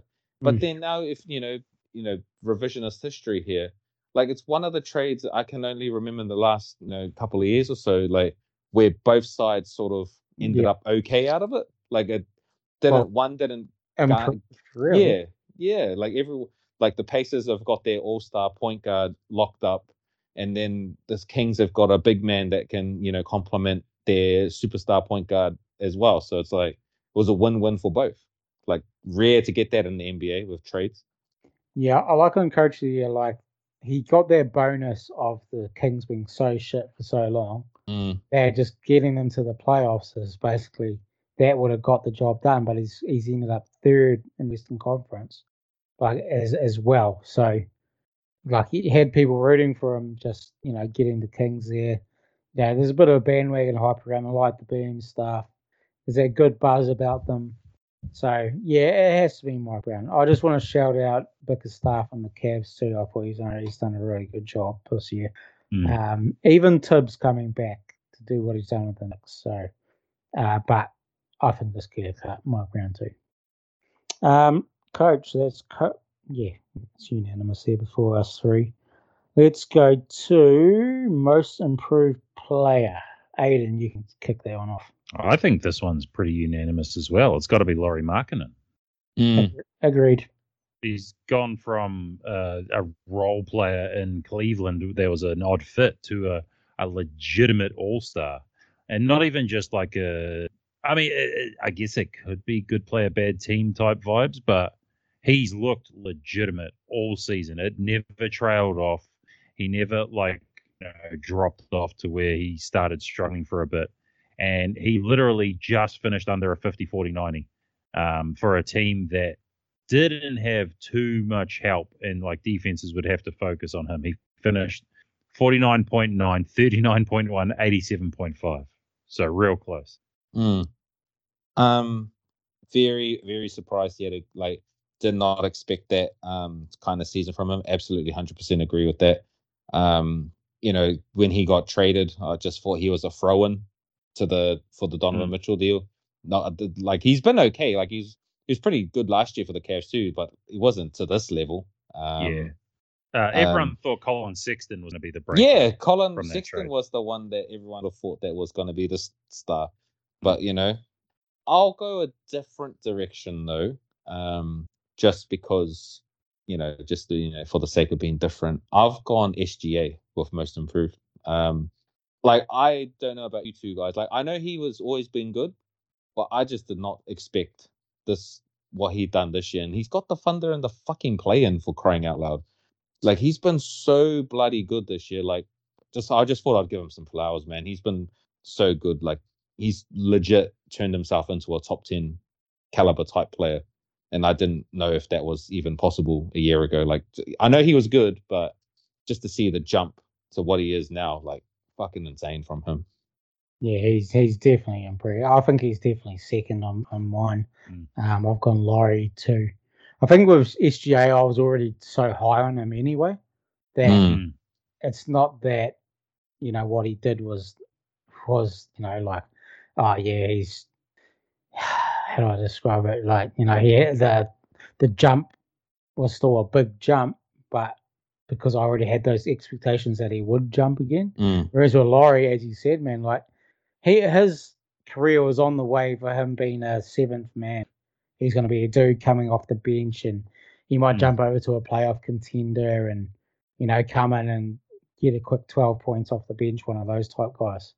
But what helps Laurie's case too is him going over there in Utah, having that really good run to start the season. He was the forefront of it. So, because it was, Utah's going to be the worst team in the league. Yeah. And it looked like it, and he carried them to so many wins too. So, well, they were top of the West for a bit at the start. Yeah, at the start, yeah. I will say I think Shea is the only person I would be okay with getting it other than Markkanen. I think it would be well deserved. Yeah, he's gone from star to superstar, whereas Laurie's gone from role to all-star. Yeah. All-star. I just guess it feels when it comes to the award, what do you consider most improved? what's more important to you? Is it going from role player to all-star, or going from star superstar? I guess is where you have to sort of just make your vote. And yeah, that's where I sort of leaned to Shea, because I think it's pretty much well established now that he's going to be the face of that franchise going forward. And even though Laurie had a good season, I'm not too sure if it's sustainable, just given the track record. But I don't know. That's just me. Yeah, it's an interesting thing of how how you put that criteria for the award, because I actually think that going from star to superstar, which I think SGA's done, is actually harder. Yes. But I think you don't actually. It's all those little things and the consistency in that, which makes that transition. Whereas, like, well, Laurie's done, I don't think is as hard, but it's sort of more impressive. Like if you look at the numbers and the team, like he's improved right across the board. It's not just, oh yeah, he's hitting all his threes now. It's not just that. Like in 4 more minutes a game, he's like scoring 10 more points, more efficient. He's rebounding more, like everything. Everything's gone up over the board. Yeah. That's true. Yeah. It's interesting too, because that award, like, generally the person that gets it, it's usually just someone that jumps their points per game average in the past, where like this year I feel like it's quite the award actually means something between the two candidates. Like I just don't remember in a most improved category in the past couple of years like having two strong candidates like these two. Both all-stars. Yeah, both all-stars. The only one I could probably remember where the jump was that high was when T-Mac went from role player on the Raptors to the Magic and became a superstar, and pretty much overnight. You know what I mean? Like that was the last time where I thought someone went from role player to superstar. Yeah, I liked Siakam's rise. He didn't sort of get that because it was sort of a late season run from him, but he basically went from a second unit sort of role player guy, and then boom, he was on his way to becoming a star, but it wasn't over the course of a whole season. But yeah, fully, man. Like I fully agree with what you said there. And SGA's done the same thing. Like he's fully improved right across the board too. So yeah, both wherever you can. So I'll go marketing. Twain, for you can start the next one off. You can go. What should we go? This one isn't as fun. We'll go defensive player of the year. I've gone Jaren Jackson. Just because how I've watched quite a few of these games this year, obviously. The jump that like how good they are defensively versus when he's on there, when he's not, is quite it's quite staggering. Like they're a whole completely different team when he's not there. He led the league. Was it not led the league, but 3 blocks per game. I think he did lead in did he get it? I'm pretty sure he did, yeah. Okay, good. And like we mentioned before, like one of those bigs that you could chuck out on the perimeter if he gets switched onto a guard and you trust him, just to at least stay in front of the guard and make it hard for the guard to, get a shot off and, that sort of thing. So, yeah, like I think it's pretty clear cut that he's the defensive player of the year for me. Like he's been so good. The only thing that'll probably hold him back is obviously because he's missed a bit of time as well. Not as much as previous years, but yeah, that's why I think he's the defensive player of the year. So many guys have missed time. It's not funny. Yeah, it's kind of hard to rule on it with that kind of thing now, can you? Yeah, I think for maybe some other awards it impacts it more, but I'm going Jaren Jackson Jr. too. I think the big thing before, so he missed the start of the season, and the Grizzlies were not good on defense. They are one of the worst, if not the worst team on defense.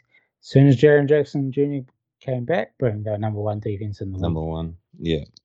So, and there's not like the Grizzlies have heaps of shit defensive players when they were bad.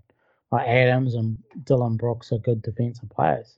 But that impact that Jaren Jackson made when he came back was just massive. Yeah, his block percentage is nearly 10%. Of all contested shots, that's fucking high. So yeah, he blocks 1 in 10 shots. They were, I'm just reading here, they were 3rd in the league in points per game allowed per 100 possessions, and that's despite the fact that Ja and Adams were missing for substantial parts of the season as well. Yeah, I think what does hamper Jaren Jackson Jr. is his foul rate, which I think you have to take against him defensively. So that's my only real knock on him. And he does play a few less minutes than others, but there's no doubt his impact defensively. I'm guessing Ian was going to pick, because I know he's high on Jaren Jackson. I am going to pick the same. I do want to say that Brook Lopez has been very good defensively this year as well. Led the league in total blocks this season, 193, but Jaren was at 189 blocks and played 15 less games. So, yeah, I think it's Jaren as well. In terms of the fouls, his number has dropped. He's at his second lowest rate of his career at 3.6 per game, which is, it's still a lot, but it's not like people, exaggerate and say like he's going to foul out every game. Like, no, it's gotten better, and I think it'll continue to get better too. As he's only 23. Yeah, and he's been in 5 years. Yeah. So as he gets older and gets smarter, that number will drop. Bigs generally try and get fouled a lot too, between 3 and 4 per game. So it's not 3.6 is not a big number. It's not as bad. Like everyone's it's like, not 4.5 or 5. Yeah. Whatever. Like, people are like, oh, he can't stay in games because he's always in foul trouble. Like, no, he picks up more fouls than he should, but it's manageable. There was a play, or there's a clip going around where Jaren's talking to Kyrie at the All-Star game, getting his advice on something. And then it goes to the next time when Dallas played Memphis, and Kyrie tried doing this move on Jaren, and Jaren shuts him down at the perimeter and ends up blocking his layup. And like it shows that he's a very intelligent, like he absorbs information and he uses that, and he's smart enough to do that on the fly, especially against someone as creative and innovative as Kyrie Irving. To end up like forcing him into a layup where he can block it is pretty crazy. So my pick's definitely Jaren, and I think he's an elite defender. Yeah, his timing is just fucking on point. That's awesome. Shout outs, the Cavs bigs, Mobley and Jared Allen. Yeah. Nick Claxton, too, had a very good year. Giannis, he fell off a little bit. Brooke. Claxton fell off a little bit, but Brook he Lopez started. You could chuck into that mix as well. I thought he had a really good defensive year. Yeah, Giannis, I think, is always great, and because he's a former MVP and he does on the other end, he's sort of, it's just like, oh yeah, but he's always really awesome. Drew, always awesome. That Bucks team have got 3 first team or NBA defensive guys. Then you always have to give those 3 props. Yep, for sure. So, your boys too. I think Twain. I think Embiid. It's just consistency with Embiid. I think, but he should be mentioned. Also, I thought he had a decent defensive year this year. From what when I watched their games, like there was a lot of times where obviously guys would get past Harden, and not too hard to do given how shit he is on that side of the ball. And he would always cover up, 80% of the time. Very good in the Boston game. I think Tatum got past. Harden he recovered. He recovered, blocked it against pinned it against the backboard, got the ball down to Melton. I think it was a 3 in the corner sort of thing. He's always switching onto, the number 1 scorers on teams and doing pretty decent job on them. So not as good as the other guys we mentioned, but just because of the offensive load he has to carry as well. I thought he had a pretty decent 2-way season. He was much better defensively this year than he was last year, put it that way. Sure. Shout out D'Anthony Melton too. I think he's one of the sort of best sort of defensive guards out there. So that's why they made the move, to get rid of Fireball, because they were very pleased with how Melton had been with them, I guess. Yeah, almost as good defensively, but also shoot. Which you can shoot way better. and score, basically. So, yeah. Right. 6 man. I'll go first on this one. I've gone. I think there's a couple of candidates here, but I've ultimately gone Malcolm Brogdon from the Celtics. I don't think there's any of them have real strong cases as what previous years have been. But it's just I've seen when I've seen of Brogdon, he's that composure, the character, the defense, along with the playmaking. He just sort of, along with Derek White too, and Derek White, his teammate, sort of similar in that regards. Like they sort of fit seamlessly into that Boston setup. They do a bit of everything. So yeah, I think there's some other candidates. You guys might have say someone else, but yeah, I just went with Brogdon. I don't think there was any real big standouts for 6 man this year, but I think just being on a winning team makes an impact when he comes on, does all the sort of dirty work, and he's sort of not that traditional scorer that you think of that like a Tyler Hero or Lou Will and even Montrez in the past. Like they come on, they score a lot of points. He's not that guy. But yeah, I've gone Brogdon. I think he makes a good impact off the bench. Yeah, I've gone Brogdon as well. Almost 15 points a game, 4 rebounds, 4 assists basically in 26 minutes per game. Just pisses me off that the Celtics stole him for basically nothing. Yeah. And then he just walks into a really talented team and he's just basically their backup point guard now. And having that kind of luxury is a fucking godsend if you're a team like that. Just being able to do all these weird little lineup changes that they can use with him. He's a really good playmaker. And it's good to see him, like the last couple of years, he's been a bit dodgy with the injuries. Like he's had a bit of bad injury luck. But this year he played 67 games and I was quite surprised. It was good to see him actually healthy because he's one of my favorite guys to watch especially when he was on Indiana. Like he was really good. Just pisses me off that the Celtics got him for fucking nothing. Yeah. Aiden, who have you gone? I've gone different. I've gone Emmanuel Quickly. Like a lot of people are using the fact that Quickly started 21 games against them, but he still qualifies for the threshold, and he played nearly the same amount of games coming off the bench as Brogdon did because Brogdon missed, I think, 15 games with injury. So if you rule out the starts that Quickly had, the averages are pretty close to the same. The games played are pretty close to the same. And I just think that Quickly's impact on the Knicks, because him stepping up is a big reason why the Knicks sort of dish it out. It can go either way, and I don't care out of those two who get it, but I think it's a 2-horse race. But I just think people are ruling Quickly out because he started 21 games. But if you take out those 21 games, the numbers are very similar, and Quickly. If you look at things like plus minus and shit like that, Quickly has a bit more of an impact than Brogdon. I see where you're coming from. Like Boston, we're going to be good regardless, right? Like that, they're always going to be, top of the East or near the top of the East with or without him. Whereas Quickly's, emergence was very vital to the Knicks' success, and that probably means more in the longer run for you. So you're actually kind of twisting my arm here a bit because I was like, now that I'm listening to you talk, I'm like, maybe it is Quickly just because of that, because no one really expected the Knicks to be, in the top 5 in the East I didn't anyway. Yeah, neither did I. I think on that one, I think with me, I chose Brogdon over Quick because I looked at Quickly quite a bit, but I think his impact was actually more of when he started those games, like when he's dropped that 38 and like his defense was always good, but maybe his offensive impact was better when he started. But I don't know if that should that take points of him. I don't know, but I think Brogdon still ended up scoring more points than Quickly.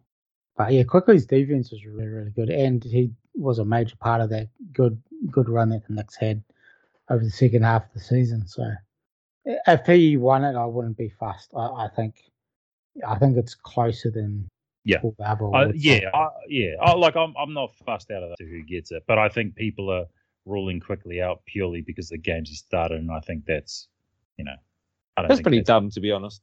Yeah, like if he'd started like 40 games, then yeah, of course. But like I said, you take out the games he started, and he's come off the bench for nearly the same amount of games that Brogdon has, and the numbers are still very similar.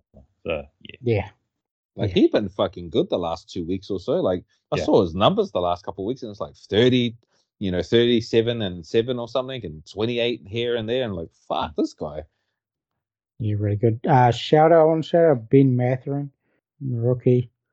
He's more on that traditional sort of come in and score some buckets, 6-man type role guy. But French Kawhi. He was Canadian. Oh, Canadian, sorry. Canadian. But is he from Haiti? I think he's Haitian background, but grew up in Canada. Something like that. He knows like 4 languages. He's one of those dudes. Shout out to him. He sort of dropped off at the later part of the season with how the Pacers were going, but for a while there, he was like, "Oh, can he win 6-man and Rookie of the Year same season?" So definitely scored some buckets in the first half of the season. So shout out to him too. MVP. Who wants to take this? Twain, you want to take this one? Nah, you two start. Aiden can start on MVP. I'm gonna start by. It's by. Very close. I'm gonna start by apologizing to Twain for what I'm about to say about his boy. Embiid's going to get it, but Embiid's going to get it because he did a little interview where he had to besmirch his competitors. Yeah. He had Doc Rivers talking him up. And Doc Rivers said, "Oh, I don't care who gets it." And then he's talking it in like after 3 fucking games, like saying how Embiid should be the MVP. Like it's a narrative-based award, and Embiid played the narrative game the best, and that's why he's going to get it. You're saying Jokic didn't play the narrative game? Oh, yeah. I just want to go and jump on my harness. Yeah, I just want to go race my horses. Like, yeah, Jokic cares the least out of anyone. But even if you don't have Jokic, I don't personally see the argument for Embiid over Giannis. I just don't see it. The Bucks have a better team. Per 36, Giannis beats Embiid in pretty much every single stat. I don't see it. And also, like when Embiid was out, that's when Philly started winning right at the start of the season. So I think it is splitting hairs, and I think Philly fans, not you, because you're like actually logical, but the you're saying Philly fans aren't logical. Yeah, yes, I am. Yeah. The stupid Philly fans, they've made me dislike Embiid, and I hate that because I actually do like him a lot. But I don't see the argument for Embiid. But he played the narrative game the best.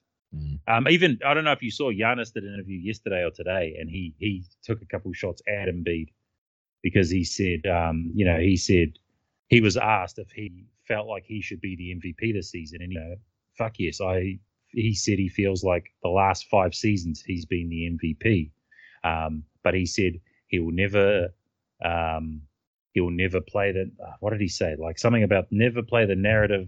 He'll never beg for MVP, and he'll never do something else. And it was very clearly shots at Embiid. I like that. I like Giannis having a bit of a stab at Embiid. Yeah. Eastern Conference rivals. There's a good to maybe slim chance that those two run into each other at some point in the next couple of years or so. So obviously there is some what's the word? Not hating, but like professional rivalry. It's like they're keeping it professional. Look, I hear everyone's arguments for Embiid, and I get it. Honestly, like I wish it didn't have to come down to what Aiden mentioned with the little snarky comments and the little the doc fucking PR media shit. I wish it didn't have to come down to that, but yeah, just this year sort of left a bit of a sour taste in my mouth in the terms of this race, because it just felt like the organization itself went to a low to prove a point. Like it just, even Daryl Morey on Twitter, like just posting up just random shit all the time about Embiid. It was just very. More is a shocker for that, eh? Yeah, like what it used to do with Harden too. Yeah. Harden's the best player in the NBA. Yeah, it's the same. It was the same thing when he was in Houston. It takes away from like how truly special that these two are. Like they're so polar opposite of one another, but like it just sucks as a fan of one of them. It feels like I can't appreciate the other one just because like I remember I went I went on Twitter. Oh, fuck, I can't even remember when it was. I think it was last year's MVP race, and I said something on one of the. I think it was Liberty Ballers. It was like the Sixers, fucking page. And I basically said something along the lines of like, both candidates are deserving, but I feel Jokic is the winner just because. But why can't we just appreciate both? Because people in there were being stupid with it, and then some dickhead just comes along and he goes, "Oh, if you're gonna be a Sixers fan, you say something like that." And I was like, what? Like that's See, that's what I was talking about. Stupid Sixers fans. Yeah, it's just like, and it just makes my experience as a Sixers fan just makes it a bit hard because it's like, fuck. Like I've always been someone that always tries to be, non-biased or, logical with my sport takes or whatnot. But yeah, like fucking feels like I'm caught in a rock and a hard place. If I say Jokic, it feels like, oh fuck, I'm not being true to the to my favorite team's best player. And then if I say the other one, I'm like, oh fuck, it's only because you're a Sixers fan. That's the only reason why you're saying it. So fuck. That's why I didn't want to start this stupid fucking conversation in the first place. I just found the Giannis quote. So hang on, I'll read it out. So he says, "Look, I will never try to create a narrative about the work I put in, and maybe that might hurt me because I believe the last 5 years I've been the MVP. Do I want a third MVP? Hell fucking yeah, I want a third one. I'm extremely competitive. I try to make my team successful. That's what I get paid for. That's what I'm here for. I'm never going to be the one who discredits anybody else's work. That's not who I am as a person, and I will never beg for an MVP award that I believe I deserve." So there's like 3 shots at Embiid in that. They're creating a narrative, discrediting somebody else's work, and begging for an E. I don't know if Embiid is begged. I wouldn't go that far. Other people have sort of begged for him. But it's other people that have, like you said, like besides that interview he did, was it 2 weeks ago or whatever, he really hasn't said anything towards it. Like even in the past couple of years, I think he's always been pretty complimentary of Jokic. It was only sort of, that interview a couple of weeks ago where I thought he sort of took a bit of a shot at him. Yeah, that interview made him look so bad though. Yeah, it did, and it just made him look ruined like, it. Yeah, it did, and like, but before that, even the last 2 years, he was very complimentary, and all that sort of thing. But yeah, it wasn't a good look to, and it just as an organization thing, like Maury's doing it, Rivers is doing it, like it just feels like they're campaigning for a fucking politician. Yeah, that's exactly what it feels like, and it's gross. Also, John Hollinger, I don't know if you guys saw. I think he's a bit of a fucking munter. I agree. Like the person that gives Chandler Parsons a hung-in is not a smart person. You should shut the fuck up, eh? Yeah. But what did he said? Hang on, I'm going to find it because he's voting for Embiid. I'm going to find the quote because it's like really fucking dumb. It's going to forever. Dude, they're supposed to be so analytical and smart. He comes up with some weird takes. Yeah. Wasn't he the guy that started PEI? Yes. Yeah. Okay. So okay. Aiden, I can't find it. Hang on. I'll really quickly just say along the lines of, he goes, "I'm voting for Embiid. Voter fatigue is not the correct term, but I don't think it's fair that after this season, either Jokic will have 3 or Giannis will have 3 and Embiid will have 0. So that's why I'm voting for Embiid." It's like, that's literally voter fucking fatigue, you idiot. As I said, as a smart analytical guy, what he's supposed to be, he's got some weird takes. He's a fucking munter. It's a seasonal award. It does not matter how many awards they won for this season. It's purely on this season. Going back, Aiden, you never said who you're picking. Are you picking Jokic or are you picking Giannis? Embiid is going to win it. But who are you? If I had to pick, I think it's Jokic. I think it's far and away Jokic. Like the far and away Jokic? Or? Yes, because the idea of the award is the most valuable player. You take Jokic off the Nuggets, and they're one of the worst teams in the entire league. Like, I don't know if I'd go that far, but I agree. Not far and away, but he's got a. I think when you're looking at what the award is, he's got a lead over the other two. For exercise here, if you swapped both of them over, so if you put Embiid on Denver and you put Jokic on the Sixers, do you think the Sixers are the number one seed in the East? Oh, I just think of the makeup. That's tough.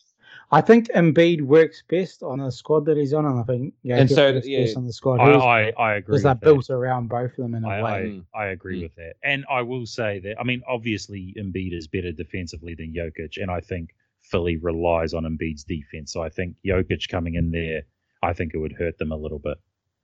Yeah, that's true. But like, I feel like if Jokic is on the Sixers, I feel like Tobias Harris would be averaging like 21 points. Yeah. Like, because those, what's that stat? It was like, he generates 49%.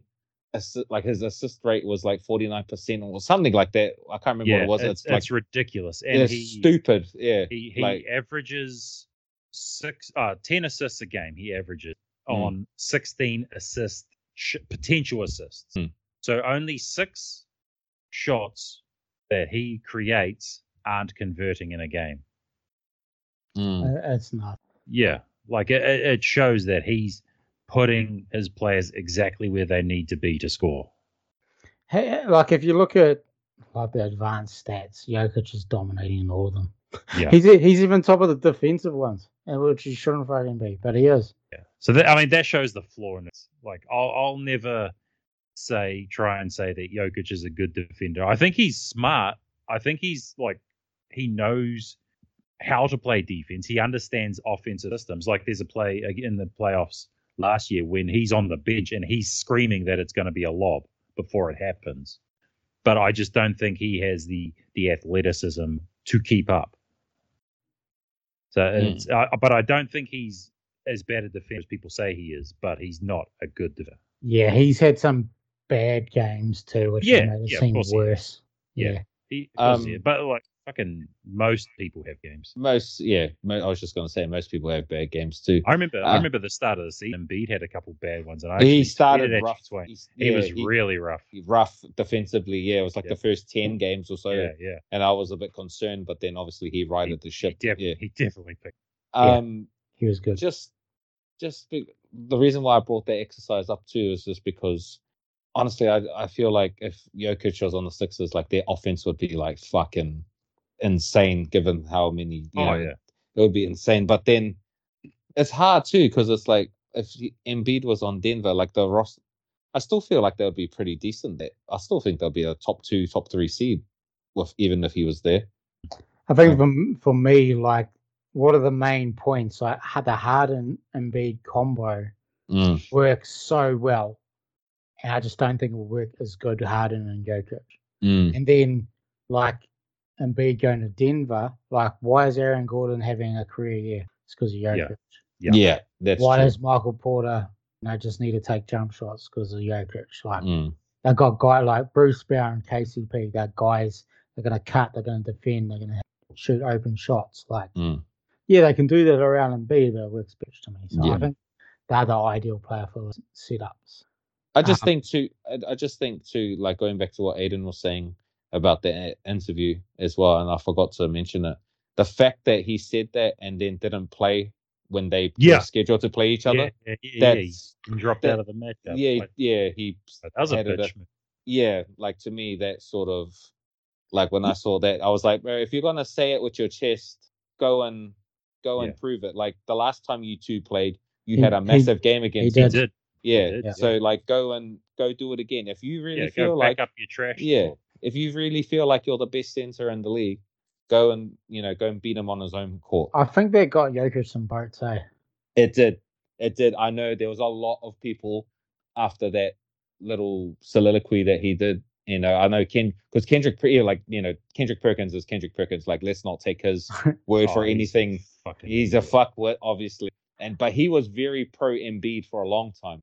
But when that happened, it was quite interesting to see him sort of say like, "Oh fuck," he was ducking him, that sort of thing. I was like, That's interesting because although just yesterday he said it's Embiid. Yeah, so so you can't really take his fucking word for anything, right? But like at the time, it was like a lot of people were like, "Oh, you say all that shit, and then you're ducking, the big heavyweight fight now." Yeah, I hate it because if Embiid does win, like it'll be like, it's just because no one wanted Jokic to win through. I hate that for him because I think Embiid's like a worthy candidate. And it'll like that's probably how it's going to look, and that's how some people will look back at it. I think there's some truth to it. Like I really like. I mean, you saw what Hollinger just said. Literally talking. He's voting because of voter fatigue. He doesn't want fucking Giannis. It just seems like a Jokic conversation every year that we like. Every time we us three jump on this pod, we just seem to, the last couple of years, we seem to be having this same conversation, right? Like this whole voter fatigue and how the voters like are going to vote this way or that way. And it just feels like, is there something we can do to like fix this so that, we don't get people voting with that kind of mindset, like it's human emotion, bro. Yeah, I don't think it'll be fixed. It's just one of those things. It's that or computerize it. You create some crazy simulation program, computerize it, but then you're going to get someone who plays like 3 games that goes correct. Like Cam Thomas will get it. The PER numbers will be like off the chain there.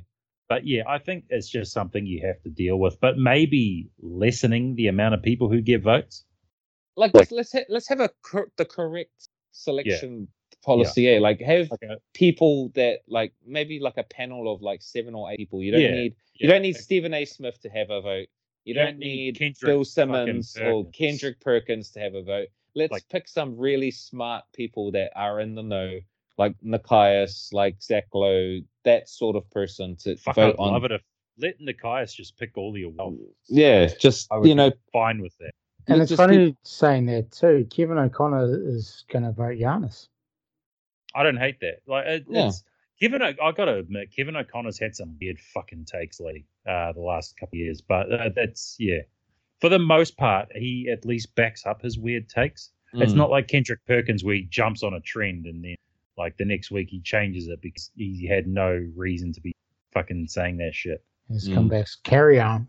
Yeah. And then it sucks too because like I don't know if you guys noticed the last maybe month or so, it seems like a lot of the players in the league are like pushing this narrative of Embiid over Jokic. Like Dame. Yeah, like it just there's been a few. It just feels like a very forced thing that's happened, and for me, it just obviously being a Sixers fan, I would love for him to get recognized for what he's done, but I don't need the other fucking, the other players in the league to fucking vouch for him to do it. You know what I mean? Like that's what sort of pisses me off about this whole thing. Like you said, Aiden, like he's gonna win it because of the players, talking about it and everything else. But it's just this particular MVP race has left a very sour taste in my mouth. Yeah, mine too. Yeah, it's sort of like the guy that wins it. There's going to be all this baggage with it, isn't it? Yeah, it won't. And then like let's say he does win it, and he doesn't advance or go very past the second round or whatever, and then it's just going to create another narrative again, like just this unnecessary negativity. And it's the same with Jokic. If Jokic was to win it again for the 3rd time and he doesn't get to the finals or whatever, again he gets unfairly put this thing onto him as well. So it's like, just no matter how hard, where you turn, you're always gonna sort of just face that negativity, I guess, is the whole point I'm trying to make. Yeah, and just like 10 years time, and say if the Bucks go through and win the championship, and Giannis doesn't get the MVP, people go, Giannis was the best player in the league. Yeah, straight, and he only got 2 MVPs. Like the same thing with Jordan. With Malone when Malone won those 2, right? Like people go back and say like, fuck, just Malone didn't win the title, so he shouldn't have got them, sort of thing. But fuck Karl Malone, by the way. Yeah, I think that's like I think the LeBron one. People bring up LeBron or like the Derrick Rose one. That's one that's quite contentious. Yeah, I think the Malone one should have been. Yeah, 100%. Fuck, 100%. Yeah, because Malone could have been the MVP of the prison with that guy. Prison FC. Did you guys see that old footage of him elbowing fucking David Robinson in the fucking head? It was David Robinson, wasn't it? Yeah, David Robinson. Yeah. Yeah. I love that video a couple of weeks ago of Kenyon Martin just like fucking just fucking him up. Yeah. Like fucking JBL clothesline from Hell style. Yeah. man. Fucking that was awesome. Yeah. As soon as I retweeted it, I knew Aiden would like it straight away. Oh yeah. Fuck, is anything better than I like? Yeah, I've even said mine. I'm going Jokic. Closely followed by Embiid, closely followed by Giannis. I think it's very close. Yeah, I don't need it. We've talked all the points, so yeah, that's my picks for MVP. Now, did you boys? We said we're going to do our own little awards too. Did you get a? Oh no, nah. Totally forgot. Well, I'll go over mine. I've done a comeback player of the year. I'll say who I've got. I have one. I have one for that. Okay. Well, it'll be interesting to see who you do. You go. I'm going Markel Fultz. Yeah. He was good, eh? Really good. He was really good. For where he was at, I thought that dude was gone. I thought he was gone from the league. Like a lost hope. Yeah, lost hope. Fucking yeah. He's going to be the starting point guard for the Cairns Taipans type thing, eh? Yeah. Yeah. Yep. Jump shot just gone. But really good defensively, good playmaker, and getting that confidence back on offense. See, and that hurts me more. Like, why did we? People give up on guys too early, man. Because that was that guy that we traded him for. Jonathan Simmons. It's like, come on, like why? Like, why don't you just stick out the young guy? Like, even if it is gonna take longer. Like, look at him. Like, he would, like, if he was on this roster right now, he would fucking be, no doubt he'd be an asset. I feel like a lot of the reason he did come through is because there's a lot less pressure in Orlando. Yeah. True. That's true. Because Philly fans are fucking mental. I just remember that summer league, man, when he came onto the scene before whatever happened, and I was like, what is this? Boy. Like, I was like, this is fucking out the gate, whatever this is. And then it got really excited, and then well, I'm happy for him. Like, this is one thing Sixers fans are good at for. Like, whenever he does something good, they don't hate on him. They always got his back, regardless. Yeah. Like, I've noticed that a lot of Sixers fans got his back. Yeah, man. I mean, that Philly thing is like, he's perfect guard to have alongside Simmons. You know, Simmons is a defensive guy. Fultz will just be more that scorer type. It's all setting up for you with him. Yeah. But no, it's good to see him come back. So that's my comeback player. Do you guys? Who'd you guys go with? Yeah, that one's better than the one I had. But I want to just shout out Dennis Smith. Yeah, I like it. I noted him down. He was thinking he was good for the NFL. He would have been. He trained as a cornerback, I think I read. Yeah, which is like the hardest fucking position to play in the NFL. Like, that is like seriously the hardest position to play, and he was doing quite well at it too. So he's got hops. He's got athleticism for sure. I'm gonna go a bit of a common pick here with mine, but I think I'll go Dame for comeback player of the year. Like, I like that, bro. I like that. Yeah. Just because last 18 months or so, like, a lot of people thought he was done. I thought, a lot of people were saying, like, he was just not the same guy anymore and all that sort of thing. And proved everyone wrong, didn't he? He had a massive season. Like you said, it's a shame that the Portland couldn't push for a play-in spot or whatever, because he was playing really, really well before they shut him down. But yeah, like, I think honestly, man, like I thought it felt like just like us, like on our podcast talking about Dame, like everyone out, like nearly everyone was writing. Was out. Yeah, was out. We were like, hang on, we're talking about Dame, one of the hardest working dudes, loyal as shit, determined as shit, like skilled as hell. We're like, what are people? What are we missing? Yeah. Man, I think we were like part of the fury that was like, nah, this dude, he's gonna come. Like, we didn't like, and he come back with a vengeance. It's a pity about the team, but him personally, what he did was awesome. Yeah, so I like that pick, man. Yeah, it's a good pick as well. A couple of other ones here. Dunk of the year.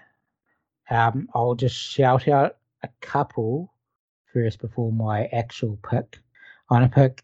It's the same dude, dunking on the same dude 2 times, and they're both awesome dunks. Yeah.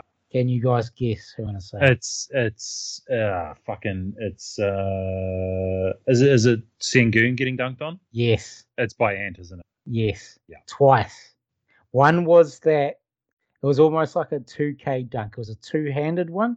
Yeah. And he just kept on moving. The two-handed, he just sort of floated, but the power, Shingun just got moved back. Yeah, that was a good one. And then a one-handed one too. So yeah, twice Ant-Man on Shingun just posterized them. And another guy who had 2 really, really good dunks was another guy we talked about tonight, Laurie Markkinen. On Vooch? Yeah. Vooch has got dunked on many, many times this season too, by the way, when I was doing some research. He's the guy on the back of the poster getting posterized Vooch this year. Yeah. And Zubat is another one who's been posted a few times. Yeah. He always seems to get stuffed there. Who was the one David Roddy dunked on? Was that Zubat's? Like, this was a couple of days ago. It was Zubat's, eh? Yeah. It was, yeah. Was Zubat? Okay. That one was awesome. Yeah, that was a goodie. So that was shout outs, but my dunk of the year goes to Ja Morant, that cockback fucking one-handed one on Jalen Smith. Just yeah. How far his arm went back, it's just crazy.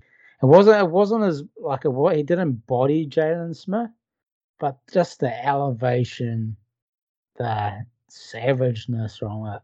That was my favorite. Yeah, so Jar's always going to be in the conversation with crazy dunk, and Man too's he's always up there. So there's been some good dunks. If anyone wants to go back and look through there, there's been some goodies. It really has.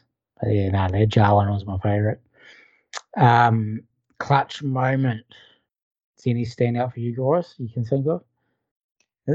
It's like if you look at clutch moments, say like fuck, De'Aaron Fox has got to be in a lot of those moments. There's a clutch award this year. Yeah, I saw that there was. That's got to be the Aaron Fox award. Yeah, that's his award. It just seemed like this year, every time I opened any sort of social media and opened the NBA, he was doing something fucked up in overtime or to force it to overtime or to win the game. Yeah, he's my pick. Yeah. So to me, the moment was versus the Magic overtime. Yeah. There's 7 seconds left, and in overtime, 3 from the logo. That's right. Yeah. On the Magic. Even for second place, for clutch, like Jason Tatum was just he's fucking. There was a few games the dunk. And I'm just trying to think who there was against. It was a good team too. Was it you got? No, it wasn't us. I know the one that you're thinking about with us. Because then he shut down. It was the Cavs. It was the Cavs. Yeah, he shut it down. Donovan Mitchell on the net. So he went up on the dunk. Then he shut down Mitchell on the last possession. So they're double clutch. Offense and the defense. There was a game they played the Sixers a couple months back, and real tight game. Like went to, it was a 1-point game or whatever, and fucking I just knew he had a shit game. He was like 6 for 15 or whatever it was, but he got the last shot, and I just knew as soon as that fucker left his hand, it was going in. And what do you know? Swish. It was like 2 seconds or something, half a second. He got the shot off, and he's another one where you just feel like if the game's any sort of close or whatever, he's the one that can ice it for them. Yeah, and his shooting numbers haven't been the greatest too, but it shows you that he steps up when needed. When needed, yeah. Yeah, I just want to quick shout out a guy that we just brought up, Aiden. Well, you did, Dwayne. Comeback player, Dennis Smith. Dennis Smith, man, against the Warriors, just a real impressive. He made a game-tying layup against the Warriors. Like 6 seconds left, like a tough layup, I think it was like through like Looney and Draymond, Mm. and then he like put on a fucking clinic against Curry, and then he just shut Curry down basically 1-on-1 defensively to keep the scores tight, and then you guys went on to beat them. Mm. The Hornets went on to beat the Warriors, so that was a real impressive clutch moment for me, offense and defense. Dennis Smith Jr. I actually forgot about that. So, yeah. I'm glad Shout you out for brought him. that up because that was great. Yeah. I think Shea was up there, wasn't he? Yeah. I do remember he hit the game winner over Toronto. I watched me and my son watched that game live, and as soon as he took it, he took like this mid range from an inbound, and as soon as he took it, I told Don, I was like, "Oh, that's game," and then splashed it. Yeah, his mid range has been great this season. Yeah, there's plenty of other big shots this year, so yeah, he's good stuff. But yeah, Fox I think deserves. He's been the best player in the clutch all season. So yeah. Right, all NBA. Let's just run through these quickly to wrap things up. We don't need to run into it much.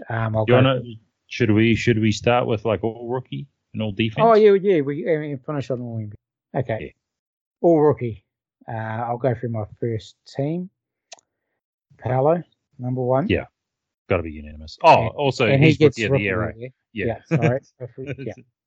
Rookie of the year is Paolo. Jalen Williams with a good strong push towards the end. Ben Math, a good push at the start. Also, Keegan Murray deserves a shot.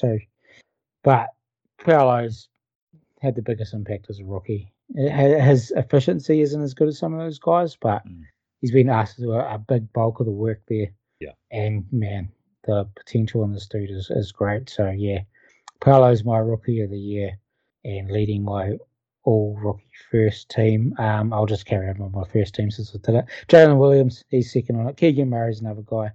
But Ben Math, I think, dropped off quite a bit, so he doesn't make my top team. I've actually put in Javen Ivey. You'd think it might be a bit of bias, but go and have a look at the numbers. Because his playmaking is the difference. So I was saying tossing up between him and Ben Math, and their scoring's the same, but Ivey's playmaking skills has really, really improved, and I think he's averaged like 7 assists over the last like 30 games or something pretty big. So that's my difference between Ivy and Ben Math. So Ivy snuck on there, and so was that 4 or 5? Hang on. You've only named 4. Oh no, and then Ben Math will be my 5th guy. So yeah, both of them made it. Not Ivy over. Not a certain guy. No, he's gonna make my second team. I went Ben Math. 15 points, I think he averaged Ben Math. Yeah, fair enough. I think I really like Kessler, but he's making my second team. He would have been he's the first off the ranking team, but I think he got talked up a bit too much. I think just because he was the guy in that Gobert trade, and he had a couple of really nice big games, but and because of Utah's run too, he was sort of in the limelight a bit. So I think he was overhyped just a little bit. He's a really good defender and stuff, but yeah, that's why it's second team. Twain, you want to go over your rookie of the year and your first team? Rookie of the year, pretty stock standard. Paolo, yeah. I know your high is on him. Yeah, gave me a lot of Chris Webber vibes. Very strong, mature body at his young age, and then the playmaking. And surprisingly got to the line a lot for a rookie. Like he's very good at drawing contact. Not something you associate with rookies being good at early on. But he was really good in that regard. But for my first team, I went Paolo, obviously. I went Kessler, just because, he was probably the best, traditional center of the draft class, I thought. Benny Mathurin, you already mentioned. Keegan Murray, I went for the other forward spot. Good, solid season. Yes, very good. And really most threes? Yes, most threes for a rookie, which was funny because one of his, I remember when we did the profiles when the draft was, that he wasn't really reliable as a jump shot. He had a really good 3-point season, the college season before he got drafted, but a lot of people were suggesting that it might have been like a one hit wonder thing. Could have been an anomaly for him, but he's actually maintained it in the pros, which is really good. And then I went with Jalen Williams. He was pretty good after the All-Star break. Had that, it was the 35-5 game when it was just after the All-Star break I saw. He had a big game against us. I think that might have ended up scoring 35. Nah, I think it was like 27 against us or something like that. He was just really, really good for them. So that was my top 5. Nothing, it's pretty stock standard, but everyone sort of had the same sort of 5 that I did. So yeah, that's who I went with. Nice. Hayden? Yeah, rookie Paolo. I think it's pretty easy. Other guys sort of made a case here and there throughout the season, but Paolo was consistently the best rookie. So obviously he's in my first team. I think we've all picked sort of the same 6 guys, but we've all left one off the first team. So my 5, along with Paolo, is Jalen Williams, Keegan Murray, Walker Kessler, Jaden Ivey. I've dropped Benny to my second team. Yeah. And it was out of him and Ivy for my last spot. And what you said, Carl, is my reasoning too. The playmaking for Ivy just gets him over. Penmath. Yeah. So you might as well go over your second team, mate. So my second team is Mathurin, Jabari Smith, Jeremy Sochan. I really wanted to get Shaden Sharp on there, but I think he only just came on strong late in the season. Yeah. He wasn't really playing early in the season, but he looks really good. He does. I did look at Dyson Daniels as well, but I went Andrew Nemhard, and my final one is Tari. Oh, I think you've missed it by here. No, Mark Williams hasn't played a meeting. Our big man, Jalen Duran. I think nah. I don't know. He just stopped playing late in the season. I don't know. No, he got injured for a little bit. I had him on my second team. Maybe hang on. That's right. I don't know. I guess if I'm going to put in Duran, I'd take off Nembhard. I think Tari Eason deserved to be in there. I thought he played really well. I was mistaken with Duran. I thought he was out of the rotation. No. He was. We decided to start Wiseman for a lot of those games at the end there. Yeah. But Duran was the better player. Yeah, no, Duran. There was a run where Duran was very good. It's out of him and Nembhard. I probably, yeah. I'll put Duran in, but it's out of him and Nembhard. Fair enough, man.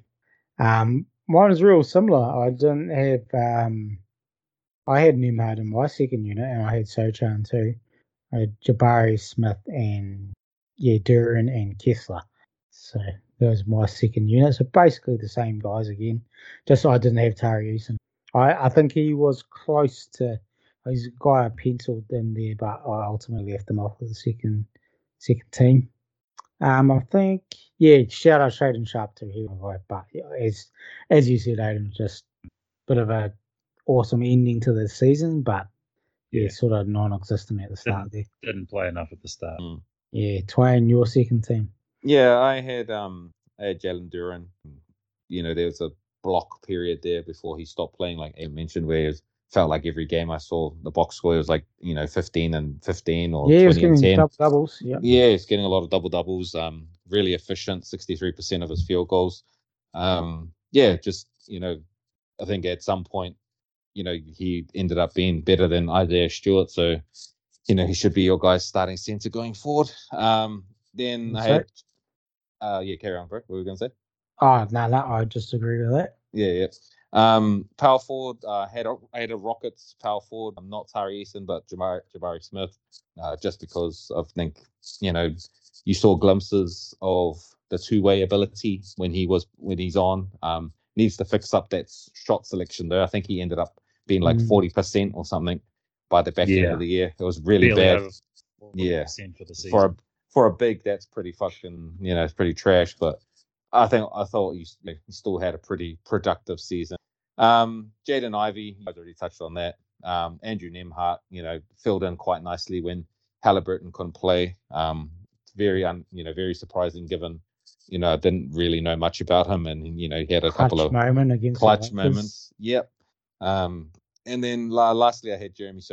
He was a bit of a Mr. Fix-It at times for the Spurs, which there's a lot to fix given their roster, but I thought that he showed glimpses of again having that two-way ability that you sort of want out of a Spurs type of player. So I thought I sort of was thinking the second team, but shout out Tari Eason. Like if there was a sixth spot, he would have taken it for me. Very, very good defender. Strong, quick off, moving side to side. When I saw him, he played the Sixers one time and he gave Harden a bit of trouble, with his deep long. He was quite long. So, The offense is further along than all people said it would be. That's what I had to. That's why I wanted to get. I thought he played a lot better than people thought he would. People thought he was going to be raw, but like a good defender. But he came in and his offense is further along than people thought. Played all 82 games as well. Oh, nice. Not many would have done that. No. Just looking at Keegan Murray 80, Shaden Sharp 80. Other than that, yeah. You on the second round? No. Yeah, Nemhard first pick of the second round, 75 games. Yeah, I think we all had the same 11 players. Yeah. Just in a different order. Yeah. Different order. Yeah. Santi Aldama was in this draft, wasn't he? Nah, he's second. I was just trying to remember. Yeah. Probably Mark Williams, if he played more games, might have shot at it. If Mark Williams played more games, I would have created a narrative so strong about him being in there. There was also another guy I thought it was a bit unlucky just because of his situation, and I did like what I saw of him was AJ Griffin. There's a lot of just a lot of wings on Atlanta, so he couldn't obviously get enough time to show what he did. But when he did play, especially the early part of the season, he did quite well. I will just say about Mark Williams, there's a big reason why we were the best defensive team in the second half, or best transition defense on the season. And I think we were the best defensive team for the second half of the season. And that's when Mark Williams started getting rotational minutes. There's clips of him shutting down both Tatum and Luka Doncic on the perimeter. Not an easy feat there. No. So I think, future decoy potential. I actually think he had a really... and win share percentage, he was second behind Walker Kessler, so that says anything, especially when your team's losing a lot of the time. That's a good sign. Right, defensive teams. Aiden, you can kick it off, man. I think we've talked about most of the guys in our defensive player of the year, but know your first teams. How are these supposed to be made up to? What's it? Sorry. Oh, so how they're made up. Yeah, 2 guards, 2 forwards in a there's some weird positional things too, which I'll touch on soon. But you guys said it before, and it's actually what I had. $3 in the first team. I've got Drew, I've got Giannis, I've got Brook. My other forward is Jaren Jackson, and the other guard I would have had OG Anunoby, but for some reason he's not eligible at guard despite playing a lot of minutes at guard. Fuck! Well, that fucks up one of my it's really weird. But he would be my first team guard. But with him not being eligible, I'm actually putting Shea in there. Oh, nice! Didn't see that one coming. Yeah. But the OG thing sort of. So that's my top team. So Drew, Shea, Giannis, Jaren, Brook Lopez. Nice. Well, mine's very, very close. But I went Mikal Bridges because I think he's eligible at guard, isn't he? He is, 100%. Yeah, he was my other guard. So I had Drew and Bridges in the backcourt. Triple J and Giannis, and then Brook Lopez is my big. Yeah, Bridges is really, really good two-way player. It was out of him and I don't know. I just went Shea. I think Shea will get more votes just because his season's been so crazy. Yeah. Whereas Bridges, I think his offensive outburst, that might take away the attention from his defense, which is very, very good. So that's I was sort of thinking from a voting standpoint. Yeah. And it's about time Drew gets a first. Like, I don't actually think he's got many first team defensive. He's got. How many has he got? I want to say just one. Yeah. Maybe two. No, he needs more than find one out. or two. I'll find out. But it's definitely not enough. Twain, your defensive team. So I went the $3 thing as well. Giannis, obviously, and Lopez. I think if Lopez, he tailed off towards the back end of the year for the defensive player of the year, but that first 30 or so games, he was right in the mix for that, award. Bit unlucky to get it. And then my two, so it was a bit hard because I had OG there as well. So like that's fucked up my sort of leaning my guard sort of thing as well. It makes no sense. Yeah. He did play a lot season of shooting guard, yeah. But you know what? Fuck it. I'm just gonna put him there just because that's a fucked up that's how cool, bro. Yeah, that's how we roll. Yeah, he should be in there. He should, that's who I had. And then obviously Jaren Jackson Jr., who I had as the defensive player of the year. So that was my first team. Aiden, your second team. In that case, I'm going to put OG back in my first team at guard as well because that's what I'd originally done. Yeah. So my second team is Shea, Mikal Bridges, Jaden McDaniels, old punchy, Jimmy Butler, and Ben. Nice. Mine, I'll go OG in my guards in my second unit because it's where I had him. I had Evan Mobley as the forward, along with I'd had Claxton, but I had him as a forward. I think he's only centre. I don't think he played any forward. Yeah, he was just a straight centre. But I guess it depends who centre. Well, I had Bam. So Bam is forward eligible. So. Yeah, I was like, one of them was eligible too. Yeah, Bam is. So. And then I've gone. I think I fucked it up because I think this dude is in class as a guard too. But fuck it, it's our podcast. I've gone my boy Dylan Brooks. I think he's guard eligible. Yeah, he played quite a few. He started a lot at small forward though. I know he did. Yeah. If I couldn't get him in, I would have gone Jimmy Butler. I had Bam at centre. I went Evan Mobley at forward.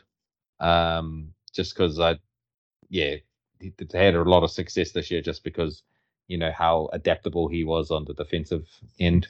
I had Jaden McDaniels as well. I saw something, was it today or when he broke his hand, that he had like a really good success rate against a lot of the top premier scorers or over 1,000 field goals or something like that.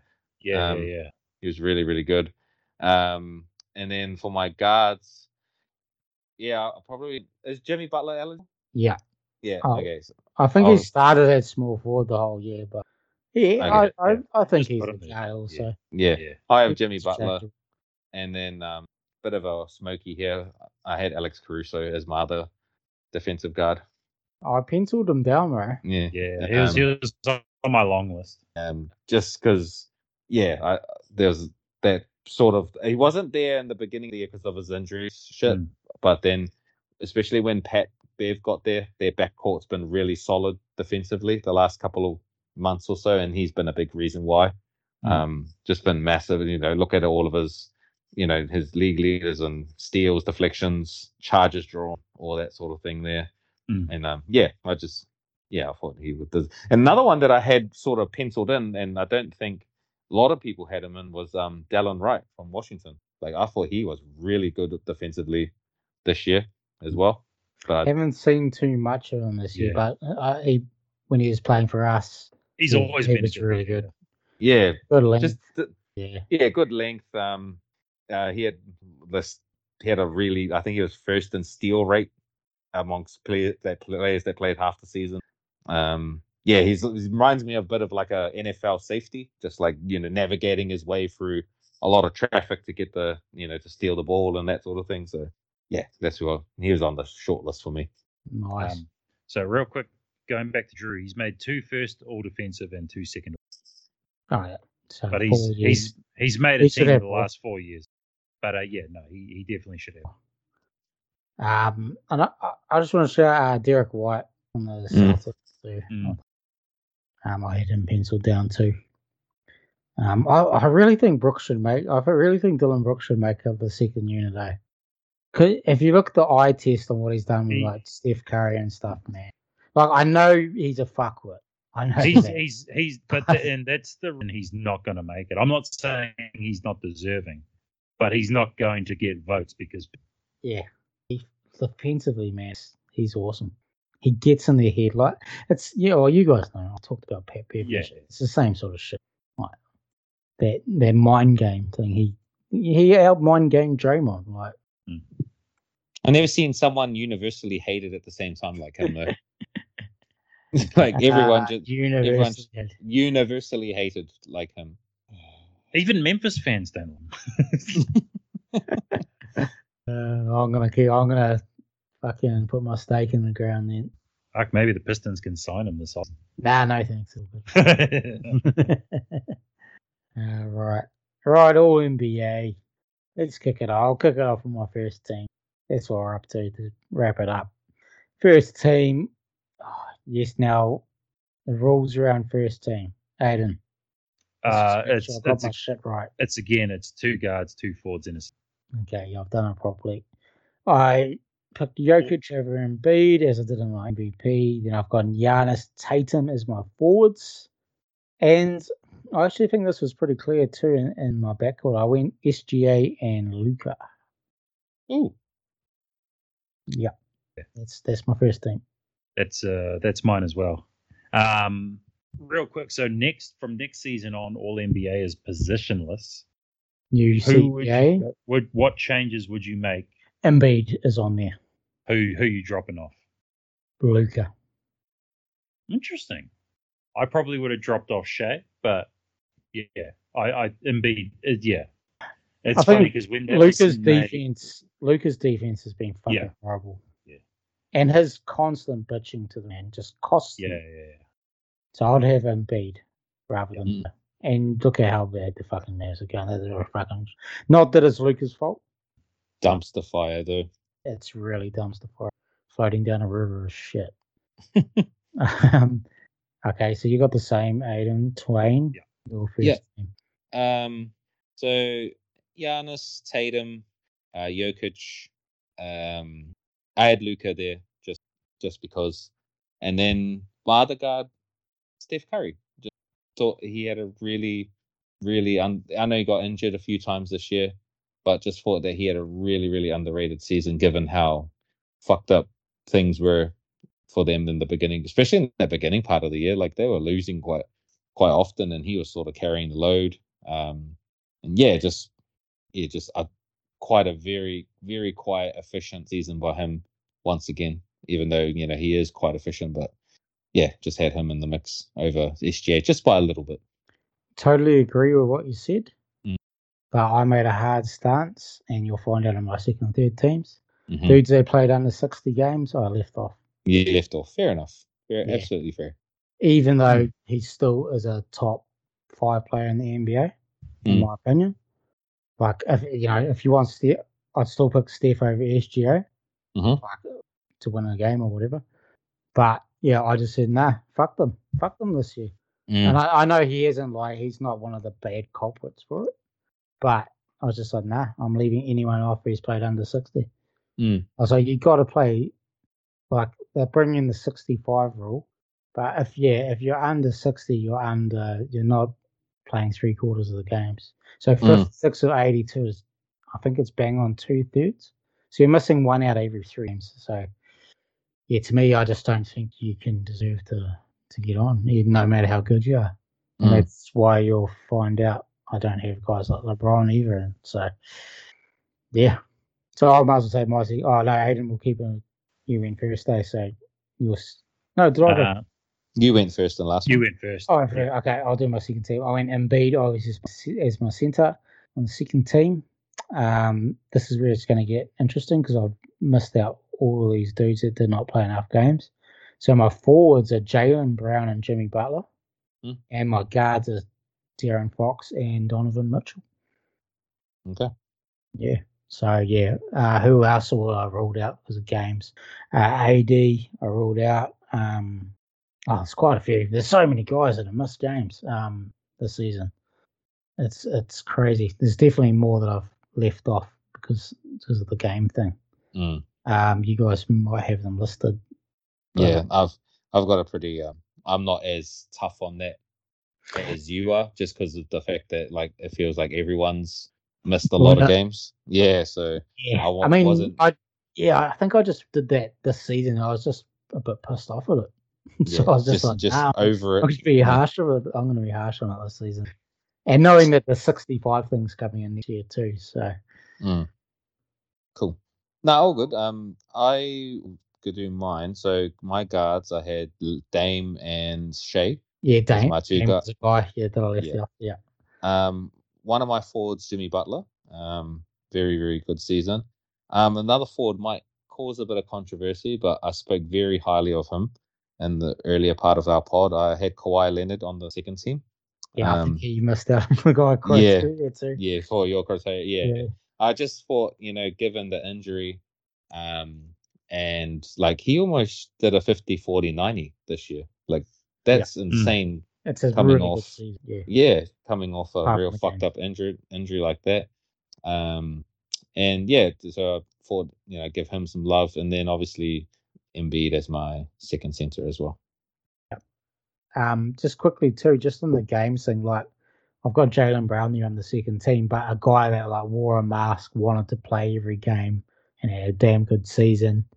I just respected that, so I'll just put that in there too. Yeah, fair. Not to go against your team, really, but just to sort of validate mine.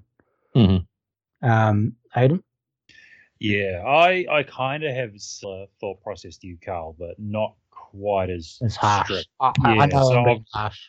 Yeah, but I've got Mitchell and Fox as my second team guards as well.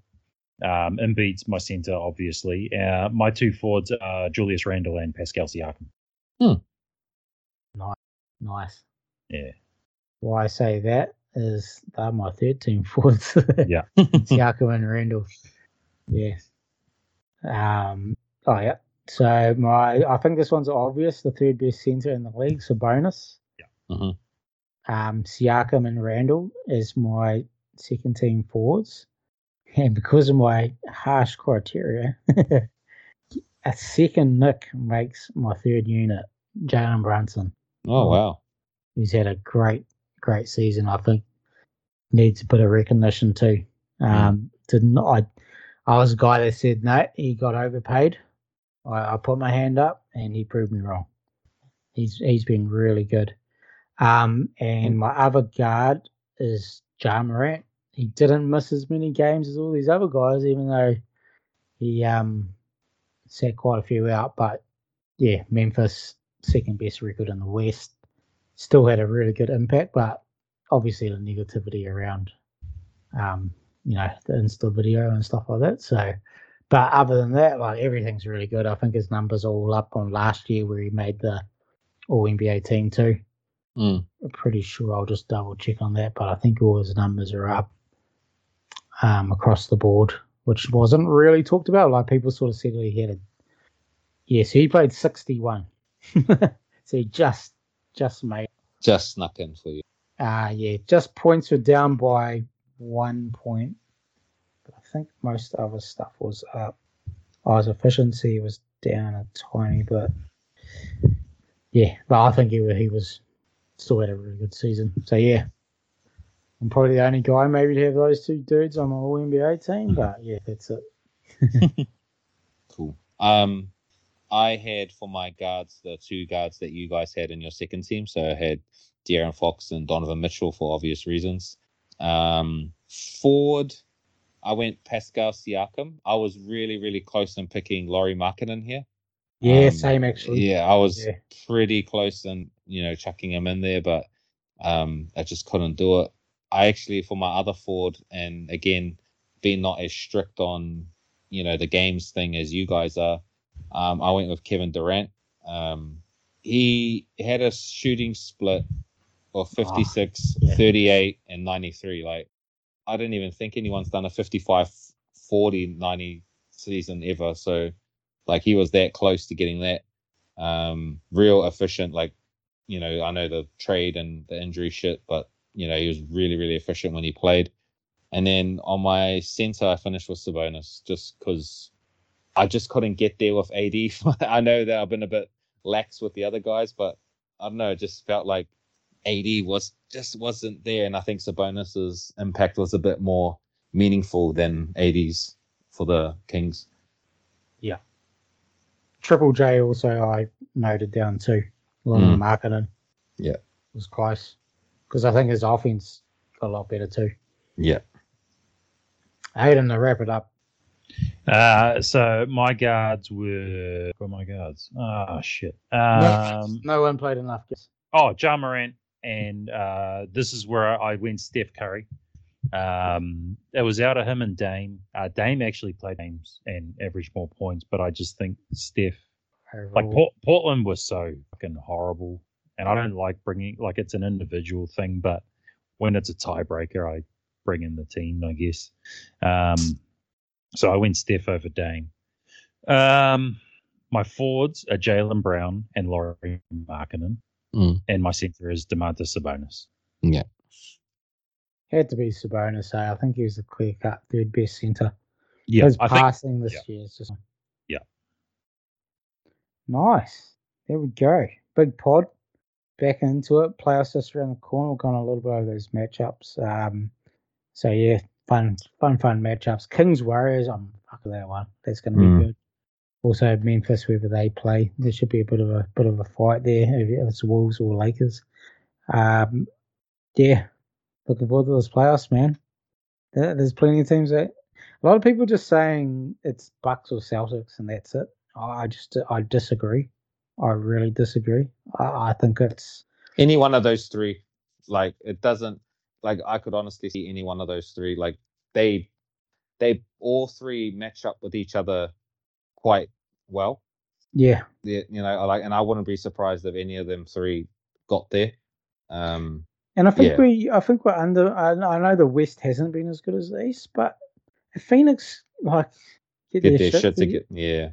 If Clippers. If they're healthy, Nuggets, Phoenix, Golden State, Clippers, Golden State. Like, I think, well, I know we're not, but I think some of the more well-known sort of media NBA dudes are sort of underestimating the West here. Don't count out, playoff LeBron as well. He might decide. Could happen, man. Yeah, go for a bit of a run, sort of thing. So AD playing well. They got those teams that got the right pieces. Yeah. So, no, man, looking forward to these playoffs. You boys have got wrestling coming up. Yeah, that's WrestleMania, is it? WrestleMania. Yep. Review. Talk about the what happened and the subsequent sale of WWE to their new owners and working alongside the UFC now, and probably going to just touch on just the state of wrestling in 2023. It's a bit of a vortex at the moment. Lots of things going on, and trying to figure out how it's going to all blend in, I guess. Nice. Yeah. So yeah, plenty coming up as per normal. So cheers, boys, for coming on once again. Over and out. Sweet. Peace. Later, boys.